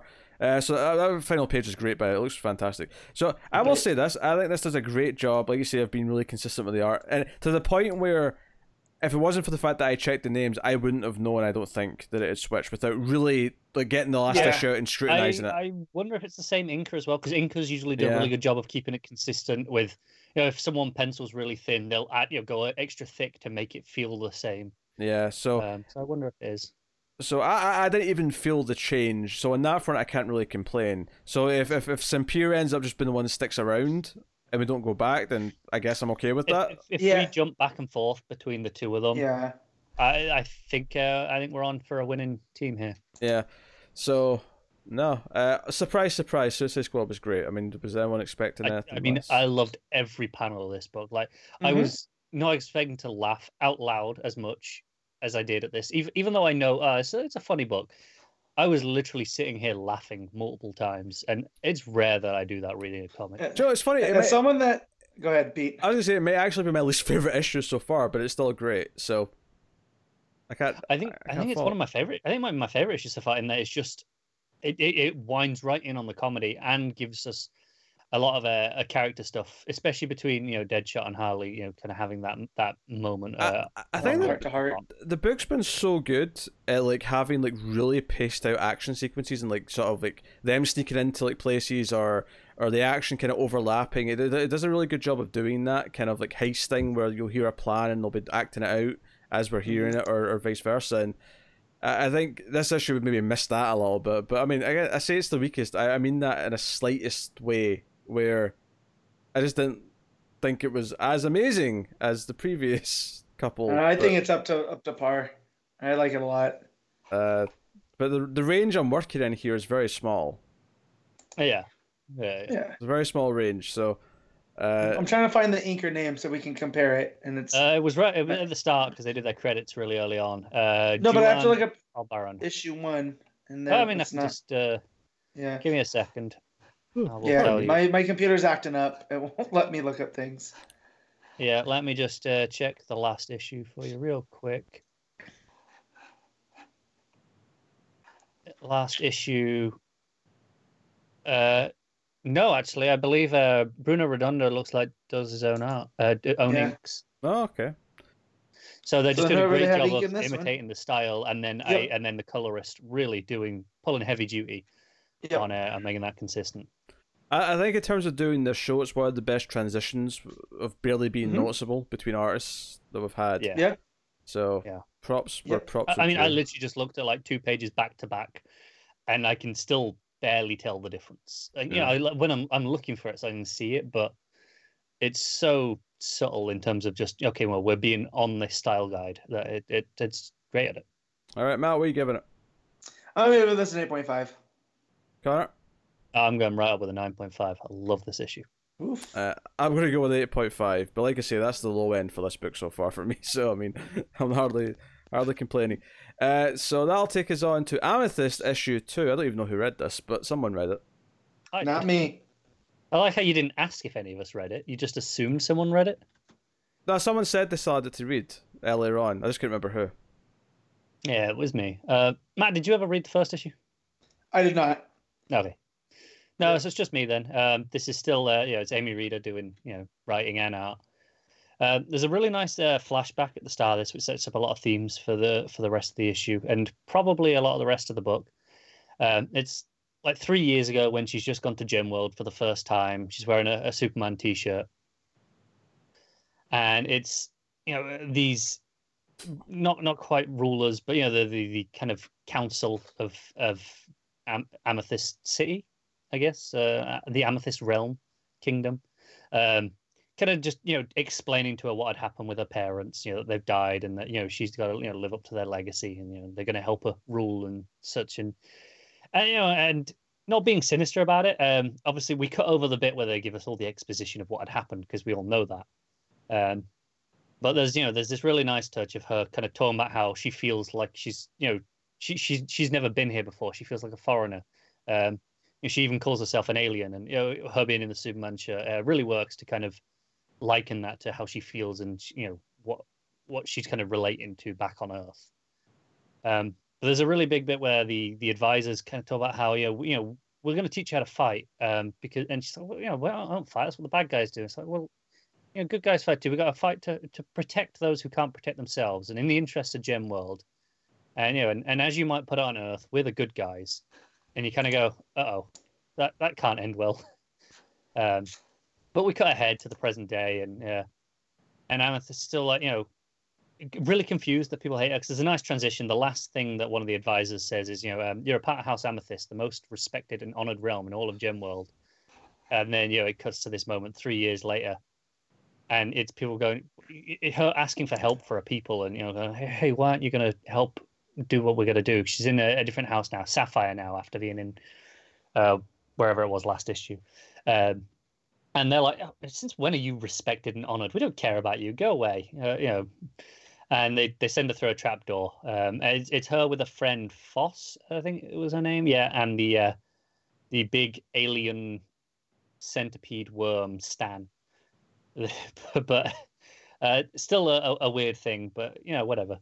But they get down to the bottom of this trapdoor, and there's these like dog wolf things that are going to chase them, and they have to run away on Stan. And Stan, it turns out, can run really fast.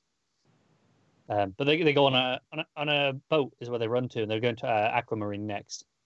But there's a whole thing here of it's all about her learning that she's got to travel amongst the common people and kind of understand who she was. She's always been fed like these things from royal advisors. Like, this is the situation. She doesn't really understand because she flies everywhere. She never interacts with anyone. And her friends like, this is why you don't get it. But last issue, her friend, her roommate, whatever it was, is really into Earth stuff. That's why the centipede's called Stan, because they just like Earth names and stuff.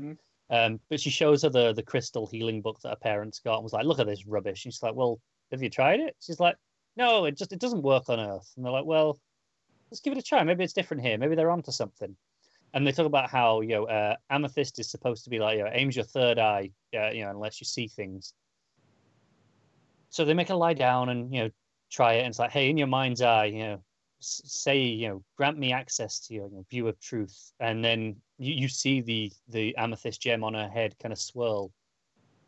And then she kind of wakes up. She kind of astral projects into the amethyst inside her, the that she's wearing. She's inside that. And she can then kind of look through amethyst elsewhere. So she kind of like sees, her Earth parents have like an amethyst crystal ball kind of on their table because, of course, they do. And she's seeing them at home, and it turns out she's like, she realizes she can direct this to see through amethyst anywhere, and she's using this to try and find all her people who are missing. At this, she's like, well, they must have some amethyst on her. They must do, and she finally sees them. They're all in Lord Opal's chambers prison that we kind of saw before, and they're all imprisoned inside Amethyst. And then the big moment here is when she sees her parents as well. And we knew from the reveal at the end of the last issue that they were still alive, but this is her learning now that they've been alive the entire time, just trapped in Opal's world in Amethyst, and that she could have been doing something to save them. It makes a point of showing the advisors here as well, trapped in Amethyst. But again, there's something in the back of your head, kind of just going, I don't know how trustworthy they are after they made such a big point of saying that her parents are dead, and they were the good guys. So even though they seem trapped, I'm not sure. But she kind of wakes up after this, and kind of just goes off on one, and she's freaking out, and she seems to faint at the end. But it's unclear whether it's an actual fainting, she's just fainted, or if there's some side effect of what she just did. I'm sure we'll find out. If it is just fainting, that makes sense, because obviously this was quite a huge revelation that she's just taken in, and she's not handling it that well. But I do wonder if there is some side effect going on. But no, it's a really solid read. It goes in really quick. The art is very unique. It's not like anything else that DC's putting out right now. Pretty nice. Color palette, again, it seems to be working really well in that, it's obviously she's all in purple because that's Amethyst, but when we're in Sapphire near the start, there's lots of blues. And I don't just mean even in the blue gems, I mean the lights are blue, and the way they design their world is around that deep blue of the Sapphire, and even like their tunnels have that. And then when we get to Aquamarine, at the end we're going towards there on the boat, it's all these light blues instead. And it's really nice the way that this color palette's worked. I don't know if Amy Reed does the colors as well. Yeah, it looks like she does. So that's really solid. I give it a solid 7, I'd say. That'll take us on to Far Sector issue 5. N.K. Jemisin on the writing, with Jamal Campbell on the art. So this gives us more of the backstory and more how she ended up with the gig. It doesn't go into super detail yet about the offer itself, but we see her history as a cop and how she was essentially let go. And I like that it kind of makes us assume something in the writing, and then she says, "No, that's not even why I was fired. I was fired for this other thing," which is like, I mean, because the first thing is unjust, because she reports on her partner for police brutality, and we assume when we read that in the flashback, okay, that's because she's complaining that she's been let go. Her. And she's drinking. And then we find out, no, it's because some friend tagged her on Facebook in a Black Lives Matter post, and that violated their social media policy. It seemed to be like maybe while she was on she was probably under investigation for what had happened before, and then you're under investigation, so any strikes from that point is instantly firing. That's what the case is in a lot of workplaces.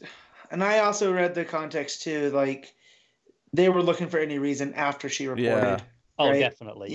So, the fact that she tried to do what was right, and it's a sense of wanting to do what's right, which attracts seems to be a rogue guardian. This kind of reminded me of Kyle Rayner's origin a bit. I get that. Right? Reaching out, and it would explain why her ring's different.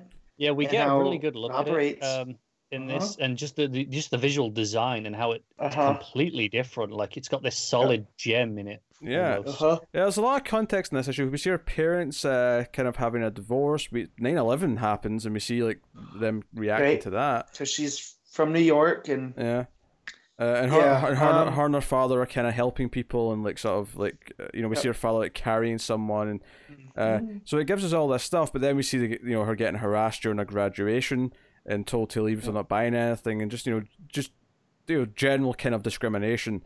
And she goes in the military, and she comes back, and she ends up being a cop and that, and each kind of stage is marred with some kind of sort of downbeat disaster, whether it's something big like the terrorist attack, or something like she's just in a different country and she's seen the turmoil, or she's a cop and she's seen her police beat someone up unjustly. And it's basically her background is almost why she's perfect to go to the city, right? Because the book starts off with a breakdown of the different races that live there. It's almost right? like they were listening to this podcast and heard me complain that it was hard to remember things. Yeah. And they put in kind of a recap. It wasn't completely, but there was a little bit No. of a context.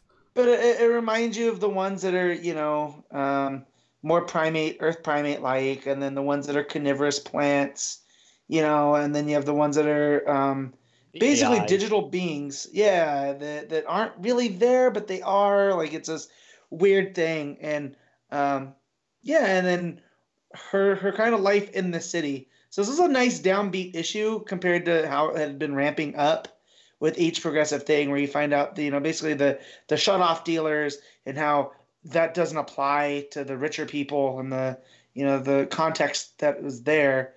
And here's more of the downbeat, her trying to adjust to being in the city, and then what her investigation's uncovering. So I kind of like the fact that she was a cop, and this might be the first Green Lantern I know of that was an actual law enforcement person before getting the ring. It's right? an interesting dynamic. At least in terms of Earth Lanterns, definitely. Yeah, that's what I mean. Like, because Hal was a test pilot, and John was an architect that was in the Marines, but his primary job that's is not law architect. enforcement. No. No. Right? I think what's interesting to me about this is that if we end up, folding her into the mainline DCU, because I mean this is not technically out of continuity, but at the same time it's so separate that it doesn't feel connected. Might to as well anything. be. It'd be interesting to see if they do fold it in and sort of see her interact with the others and have someone who actually is a cop on Earth and has been a cop on Earth, and how that mixes in with the other Green Lanterns. Yeah. But also, like, between this and Teen Lantern, there's an awful lot of weird stuff going on with the Green Spectrum, right? Like, Teen Lantern's being able to hack into it. This ring seems to be off the grid because it recharges itself based off of her will. So it will recharge, but it's not connected in the traditional to the battery. way. Right. So, it's just weird that those are some of the ongoing things, and I like the change to the Lantern Mythos. Anytime you can play with that a little bit and make it distinct, I enjoy it. Yeah. But I do appreciate how this could be in continuity or not. At the end, they can just decide yes or no. Do we want this or not? Yeah, and it works either way. They have the choice. What I like about the plot advancement here, because obviously most of this is based on the flashbacks and based on what's going on. But there's a bit of advancement at the end where the murderer, the one who ate the victim in the second issue or the end of the first issue, turned out like she was a vegetarian essentially before this. So this was like very out of character for whoever this is. Right. It's really rare for their race at all. Right. Yeah. They're the Ketopli, right? That's them. Yeah, for them and to vegetarian, it's super expensive. And they the word he uses as well was blasphemous. And blasphemous, right? And so basically by them doing that, they were desperate and they were pushed beyond a point, and that someone was kind of manipulating them past this point. And so it starts to dig that up a little bit more. Yeah, but really, the art still does not quit. It's one of those weird things where it's probably like one of my least favorite issues. It's so downbeat, and there's comparatively little going on, but it's still really good. I think this is an important issue. If anything, it may even be my favorite because it's taking the time to let me get to know the character. No, that's the thing. I think it's extremely important in the context of the book as a whole. But in terms of just overall story as I'm reading it, it's the least exciting one to read for sure. That's a subjective thing, I think, because to me, ultimately, the character stuff is what makes me care about everything that's going on, and without that, so to me, this is kind of the exciting stuff. Like, after a while, just throwing the big concepts around, like they're just big concepts. I need something to anchor it, and this was the anchoring, and I think that's super important. So that's issue 5 of First Sector. Matt, what are you giving it? It's 8.5. Connor? Straight 8 from me. I'll give it a straight 8 as well, I think. So and we should know too that before all the chaos that's happening about shipping, this was supposed to go to bi-monthly too, for whatever reason. Yeah, it was switching to bi-monthly. I mean, that may not happen now, because if they get enough issues done in the off time, then It all depends Right. on how long we're off for, doesn't Yeah. it? Right. And so if that's the case, then cool, because I really do enjoy this book. Yeah, I did hear this week that like basically when the printers are opened again, it would be like 2 more weeks before books actually come out from then. So Right. So at a minimum, we're looking at least 3 weeks of no printed books. That's the absolute minimum this could be. Yeah, I know.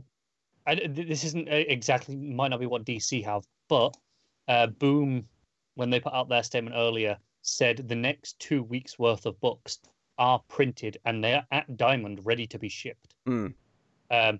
Whether that is kind of the case for most companies where they're kind of, oh, all right, 2 weeks are already done, but we can't do anything with them right now. I don't know. Maybe Boom were just ahead in their schedules. It's hard to say. But it's just important to remember that even if Diamond open up to, well, like tomorrow, but like if the printers, rather I should say, start working again tomorrow, it would be at least 2 weeks before we get to the books that they can start printing. So,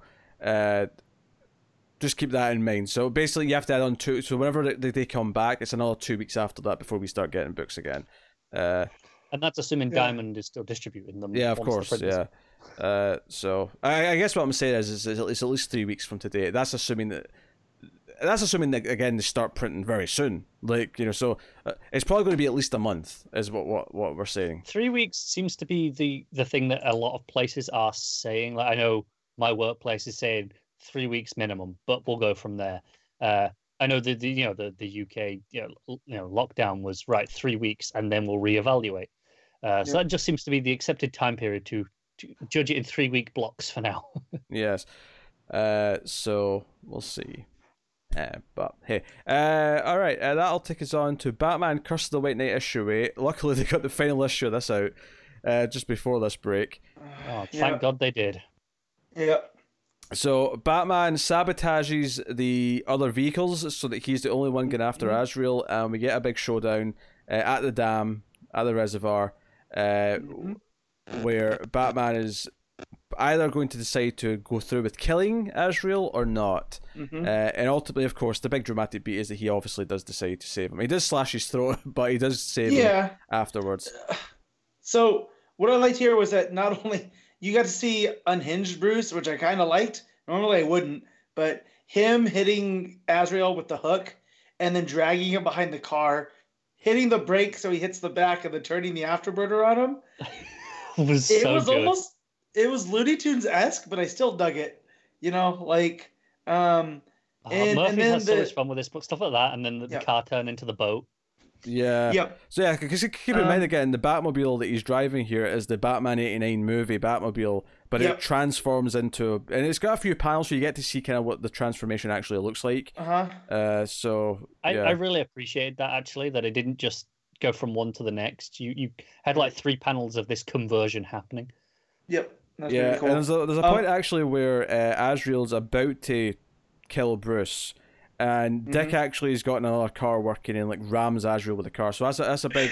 He launches a car at him. I love it. So it's a big fist pumping moment, and then Dick tries to talk Bruce out of. And this was my thing. Like I was ready to be annoyed that Batman has a gun, but Dick does immediately address it. Says, "Is that a gun?" And really sort of gives him shit for it. So it didn't feel too bad because of that. It felt like the characters were addressing it in the story. And this dynamic is something that's been missing for a while now in the mainline continuity of Dick and Bruce, and him going, come on, man, you're supposed to, you adopted me, right? But we learn from each other, and we'll always have issues, right? But at the same time, you're better than this.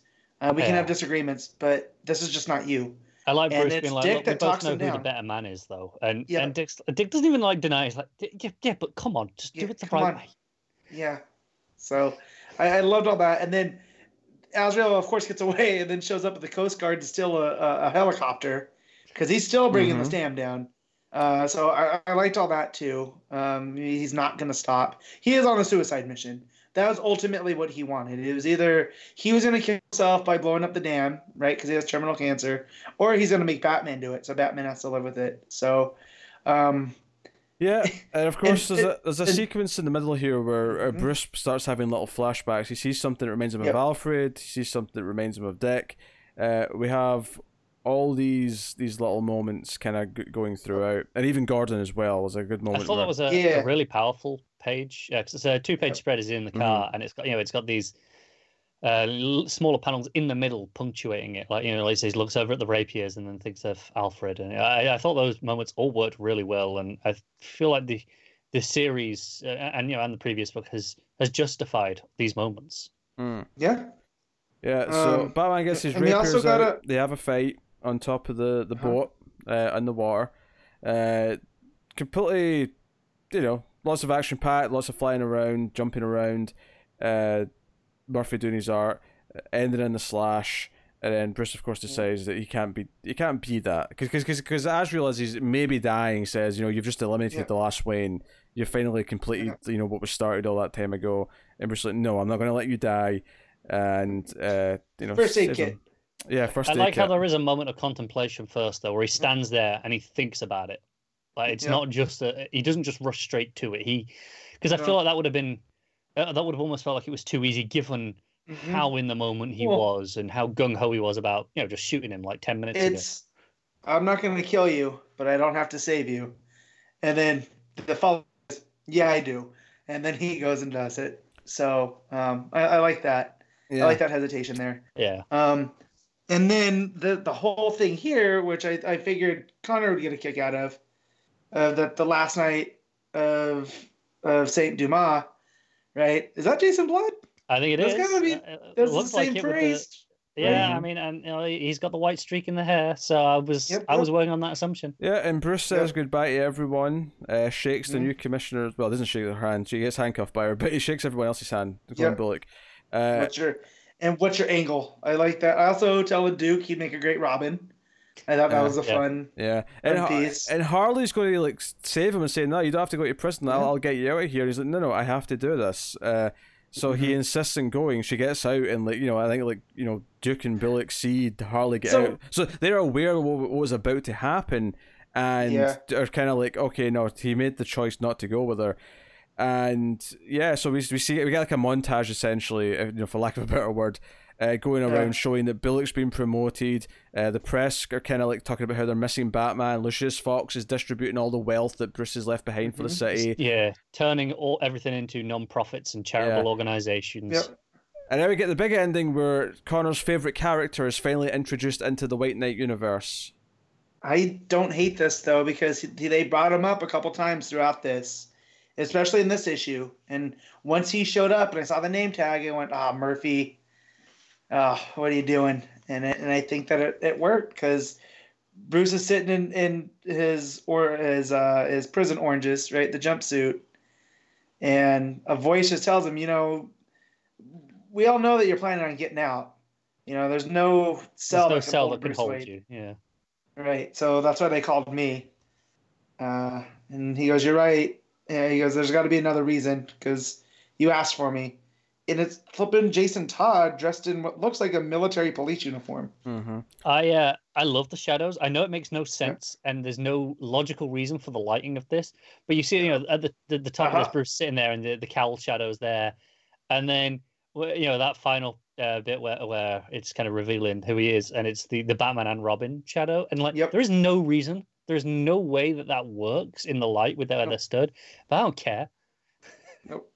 Yeah, it works though, and I do love that he tries it though. He tries to justify it with the way that Jason's standing. Yeah, and to the point, when he says, "There's another reason why you asked me to come here," Bruce says, "You're right.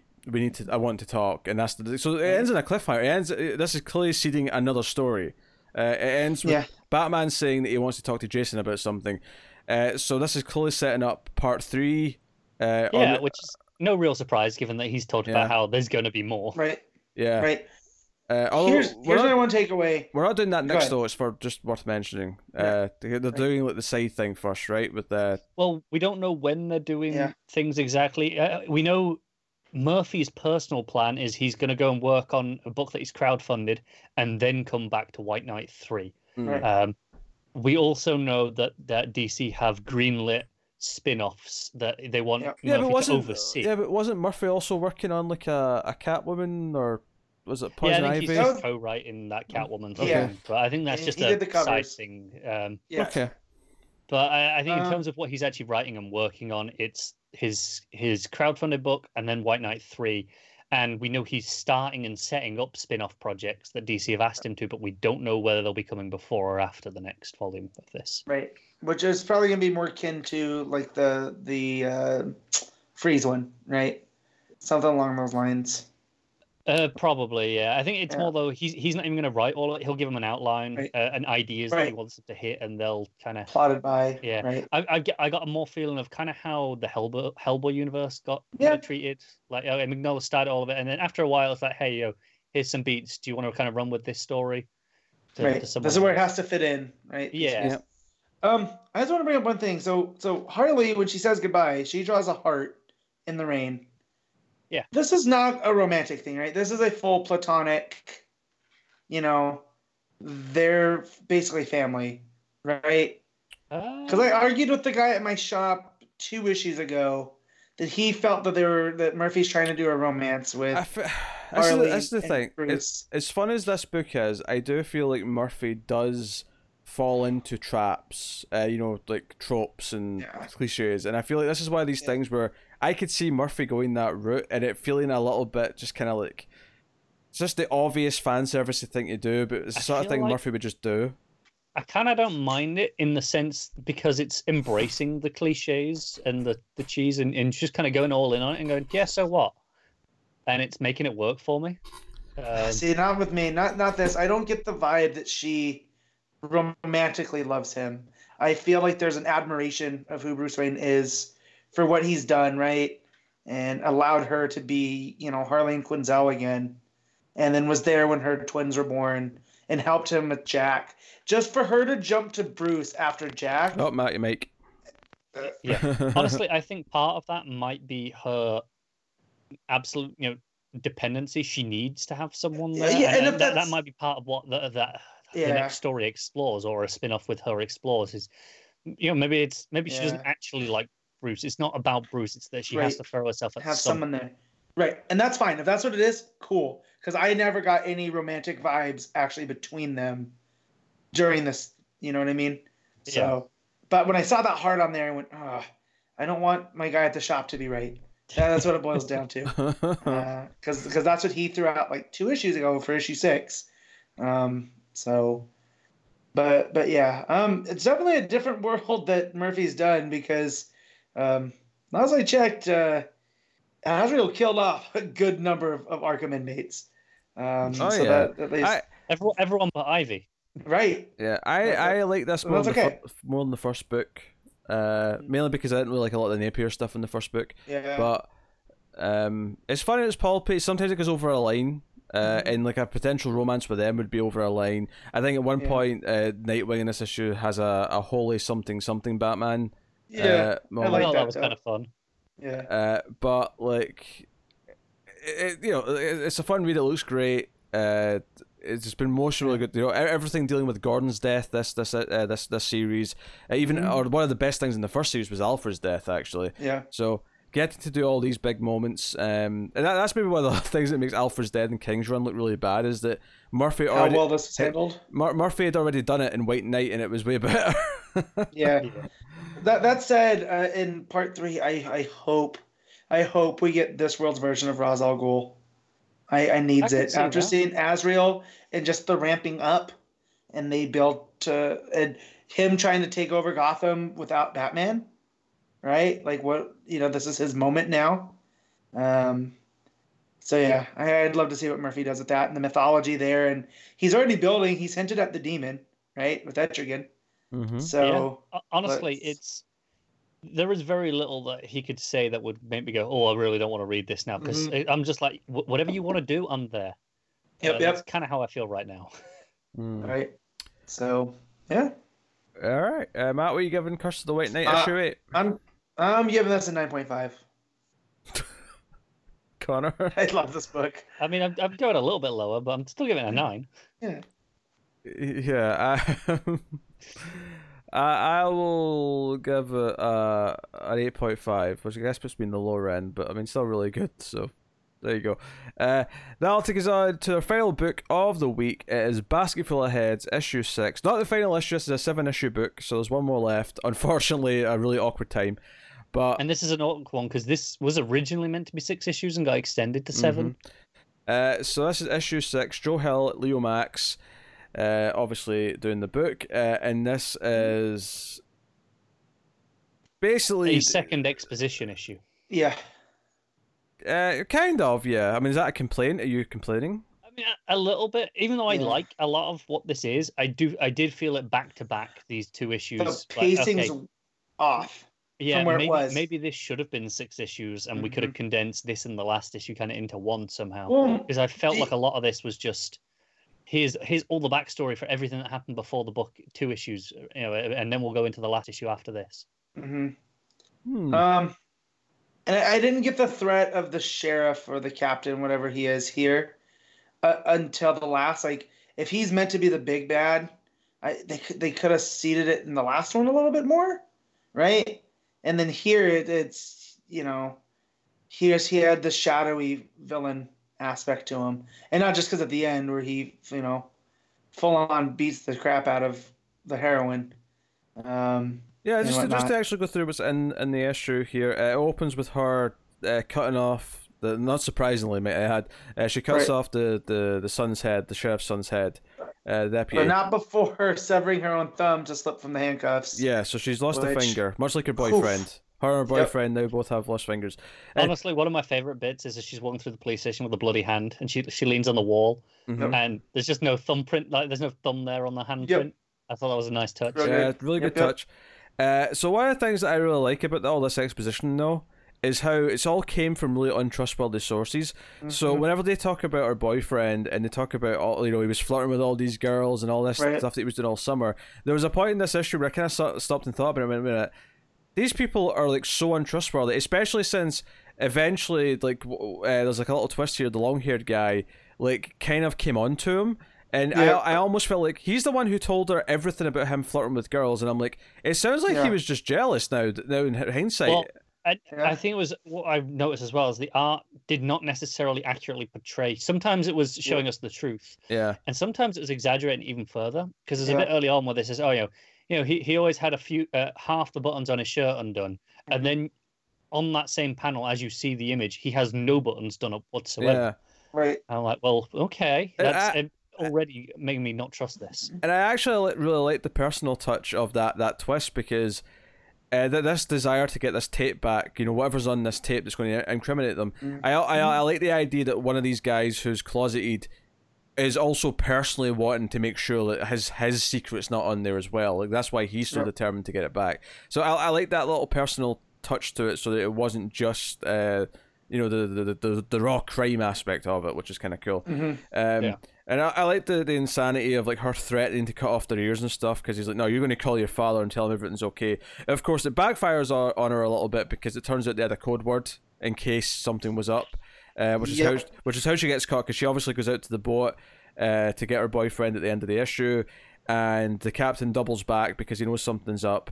And with the cliffhanger is her being thrown into the water with her hands tied, so it looks like she's going to drown. Of course, I expect, and she's attached to an anchor as well. And an anchor, Yes. So, but there's some great visuals here. I loved her when she was going to the marina and she's just got the raincoat on and she's like standing on the cliff edge with the axe and the basket full of heads. Yeah, it's a great image. Like, if that was a teaser poster, right? Like, that'd be pretty great for the eventual. But just the pacing a little bit off, but I still like. Yeah, I have to admit, you two started off with this negativity, and I have to say I don't agree with any of it. I was into this issue. The thing is, I like what's in the issue, but in terms of the story as a whole, I really felt like, okay, we're grinding to a halt for 2 issues in a row now to have the backstory, and I really did feel it. I didn't feel it at all, because you two started off with this sentiment that you both shared, and it set a tone for this review, and I feel like I don't agree with any of it. For me, this flowed perfectly fine, and I actually enjoyed sort of twisting and turning, because it kind of like put a new light in the exposition from last time. So for me, in the context again of this just kind of being like a 90-minute movie and like where we are in the story here, it just kind of all felt like it made sense to me. A big chunk of the story is like kind of her time with the son and all the stuff that comes out from that. In the sense of a 90-minute movie, I felt like instead of having 7 minutes of exposition here, we got 15, and I didn't need that much in one go. Is kind of how I feel. I don't know. It ever hit me at all. At all. So, I was really into this, and then the threat of the sheriff coming back at the end, and just like the fight and her reaching for the axe. We know that she's quite handy with that axe now. She's decapitated like 3 people. She's really good with that axe, and she's trying to get to it, but she just can't, and she gets tied up, and she's she's screwed at the end. So it got super dark there at the end. Like, I don't know how she. That said, I didn't know how she was gonna get out of the last one, and then you find out that she had cut out. There's none of that here unless she managed to free her boyfriend before, and he can dive in and save her. It definitely didn't look like whatever. it. He was still tied up as she was being grabbed out. But I mean, who knows? I have no way of how they get out of this. Yeah. Time travel is not an option, right? It's a magic axe, not a time turner. Yeah. So... Actually, one of the things that I really liked is in backstory as well, is because we kind of get the hint of this last time that there's obviously the sheriff and the others are all corrupt, and they've got a drug empire in the town. I kind of like this idea that if anyone from outside the town comes in to sell drugs, like the sheriff will put an end to it immediately. Yeah. Like don't you dare come into our turf and take our customers. Like, right. Yeah. I like that element to it. So. But yeah, art's still pretty good. There's a couple. Still kind of great. I have a lettering critique. Yeah. Which is. It is the code word Toyota. I feel like they didn't need to bold that because it was bolded when they put that in there, and it was just in the normal conversation. It immediately stood out as, okay, well that was a code word then, and it kind of took a little bit of the suspense away from the ending for me. Okay, what are you giving it, Matt? I'll give this an 8. It's still pretty solid. Connor? I'll give it a 7.5. I'm about a 9. I had 0 problems with this issue, so that was the last book. That'll take us out of the part of the show. We pick our favourites of the week. We do our favourite panel/moment, favourite cover, favourite art, and top 5 books of the week. For probably the last time for a while we'll be doing this, because looks like there's not going to be any books next week. So favourite panel/moment, Matt, what you got? I just want to talk about some ones that I thoroughly enjoyed. Suicide Squad, the emus, that entire page where Wink blinks her, teleports her, brings her back. Like Justice League, the Thunderbolt and Lightning, or Justice League Dark, I should say. That's pretty good. But it's gonna be from White Knight, and it's when Batman's on the boat/car, whatever it is at this point, and he's holding the 2 swords. Batman's never looked cooler to me, so I'm gonna go with that one. Yeah. All right, Connor. I'm going with the Thunderbolt and Lightning. That whole sequence where just because the way it flowed, where I was like, "What is this?" and then you kind of just get into it, and it's this huge, big, bombastic spectacle. I'm like, "Yes, I'm in for this." Okay. I don't have an obvious pick for me this week. But I think I'll go. Yeah, I'll go with the Transforming Batmobile. I'll go with the easy fan service pick. That's pretty cool. Yeah, I'll go with the easy pick. So that takes out a cover of the week. Connor, what do you have for that? I'm looking through them at the moment. So far, ones that are standing out to me are the regular Batgirl cover. I really like that one ever since we saw it in the solicits. I like the concept of the cover. I don't like her herself. I don't like the art on her. I like the city making the word Gotham. Yeah. But I don't like the actual art. I like it on her well enough. I really like the Far Sector variant as well. That's kind of very fancy and stylized. I'm just looking at the last couple, see if there's anything else. Oh, that Suicide Squad variant. No, I'm going with the Suicide Squad variant. Very good. Let me look at that Suicide Squad variant, see if I agree. Yeah, it's hard to argue with that Suicide Squad variant, to be honest. Yes, that one's very good. But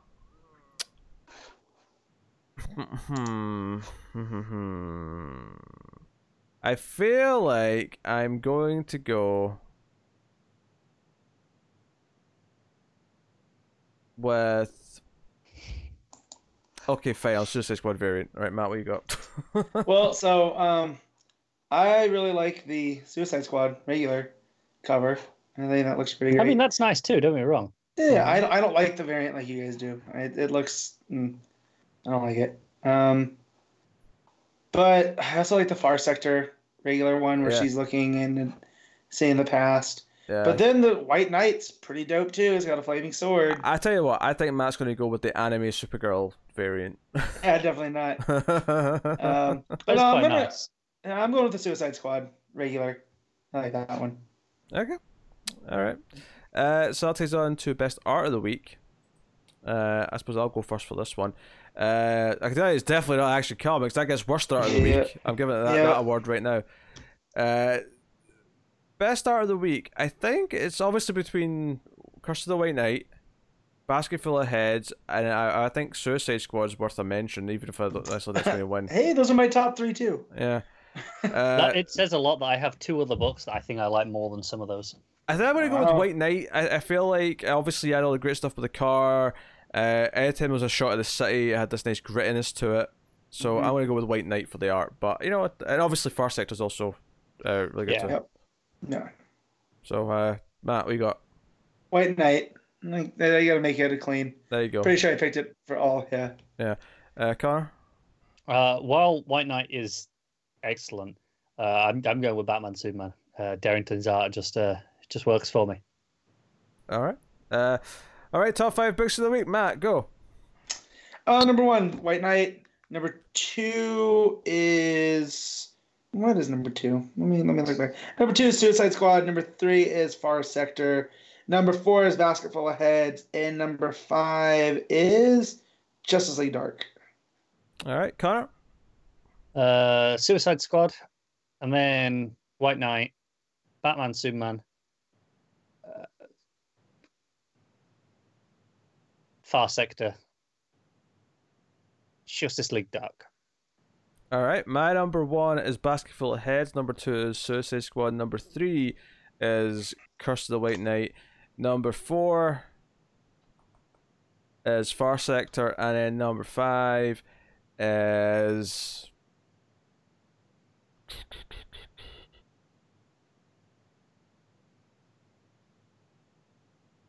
Batman Superman. I'll put number 5. But there you go. It was nice that we were at least positive for the back half of the show. Yeah, no, there was a lot of positivity. It was just more in the back half. The first half was very hit and miss. That first 3 or 4 books, we were all giving 4s and 5s. Mm-hmm. Yeah, so we'll count Batman, Superman, but yeah, Action, Flash, Batgirl, we're all in a rough place. Yeah. So hey ho, that's the books. This is the part of the show that I would normally tell you what's coming next week, but we don't know yet. Nope. So, like I said, we're expecting no books, right? Obviously, there's no physical books. We're expecting no digital. If digital books do come out, we will have a regular episode of Caught from the Multiverse. It'll be episode 201. However, the expectation is that will not happen. So what will happen instead is Quarantine in the Multiverse episode 1, and that will run while we have no books. And it'll be just us hanging out, talking about various things. Obviously, there'll be some comic book stuff, but there'll be some movie stuff, there'll be some other stuff. So, if you enjoy listening to us every week and you still need that nice comforting thing in your life because everything else is in chaos, we'll still be here talking nonsense, basically. So everything's terrible. Yes. That's pretty much it. Yep. So, obviously, you can let us know what you thought of this week's books in the comments. You can like and subscribe. You can support the show in a couple of different ways. You can rate the podcast on Apple Podcasts, give us 5 stars. Oh, which, by the way, leads me to something. I should just mention this. There was a technical error last week on Apple's end where the show stopped posting to iTunes/Apple Podcasts, and there was nothing really that caused it, because basically all I did to fix it was resubmit the feed. I essentially turned it off and on again. The problem with that is that iTunes takes 24 hours to actually sort of take an update. So it did mean that for a day it wasn't showing up on a lot of people's feeds, because a lot of the other podcast apps use iTunes as kind of as like a host or like a search function to get the various podcasts. So if you got it directly, or you got it through Spotify, or you downloaded it from the website directly, or you got it from obviously YouTube, you got the podcast at the usual time. Everyone else got it like a day later. So that was not intentional. The podcast was up at the regular time. I know that previously from the middle of the previous week was affected as well, but no one told me that they were having trouble getting it until like the Friday, Saturday. And that was when, oh wait, something's wrong. What's going on? So that's what it was. So hopefully that's not an issue again. I mean, if it does happen again, I know how to fix it. It just means that when I put in the fix, it takes like a day for it to actually happen, and there's nothing we can do about that. Bloody Apple. So yeah, it's just Apple being Apple. Unfortunately, but it seemed to be fixed just fine after the day. So yeah, so that's that. And obviously the other thing we need to mention is patreon.com/MailFuzzTV, where you can support us for as little as $1 per month, and you get some bonus content for your troubles. You get at the $5 tier, you get every episode of Comics from the Multiverse, previously in the Multiverse, and for the time being, Quarantine in the Multiverse. You'll get a day early. Coming from $5 patrons. So go and have a look and see if you're interested and want to keep all the content coming and support everything, especially in these trying times. But go and have a look and see if you're interested. And I will take this time to thank our patron producers for the month as well, for the month of March. So thank you to David Sharp, Alison M. Fordyce, Cindy Palacios, Tyler Hess, and Talking Superman. They're patrons at $20 or above, which makes them producers, and that's why they get thanked like that. So there you go. That's pretty much it. So we'll be back with an episode of either this or Quarantine the Multiverse next week, but we'll be here to keep you company throughout all of these quarantine modes. We ain't going anywhere, so we will see you then. That sounds like a threat. little bit. And me and Matt have not had a chance to talk about wrestling the last couple of weeks. Don't worry, we'll talk about it next week in quarantine. We'll have thoughts. There's been empty arena shows and everything. It's been weird. There'll be there'll be discussion. One. Yes. There's Damascus. I knew the original Judas. So much. Yes. So we'll talk about all that stuff next week on quarantine, as well as a bunch of other stuff, what movies we've been watching and whatever else. Plus, I've got a Patreon book to catch up on, and we'll still have Patreon books for April to do. So all that will be coming on quarantine still, which is just a replacement temporarily until we get back to normal. But hopefully you'll want to come and hang out with us still. We'll see you then. Keep reading DC Comics, not new issues obviously, because there won't be any, but you can keep reading the classic stuff and join me and Connor on Previously. That's the thing. But thank you once again for watching or listening. We always appreciate it. Keep reading DC Comics, guys. And remember to never get lost in the Speed Force. Stay safe, stay at home.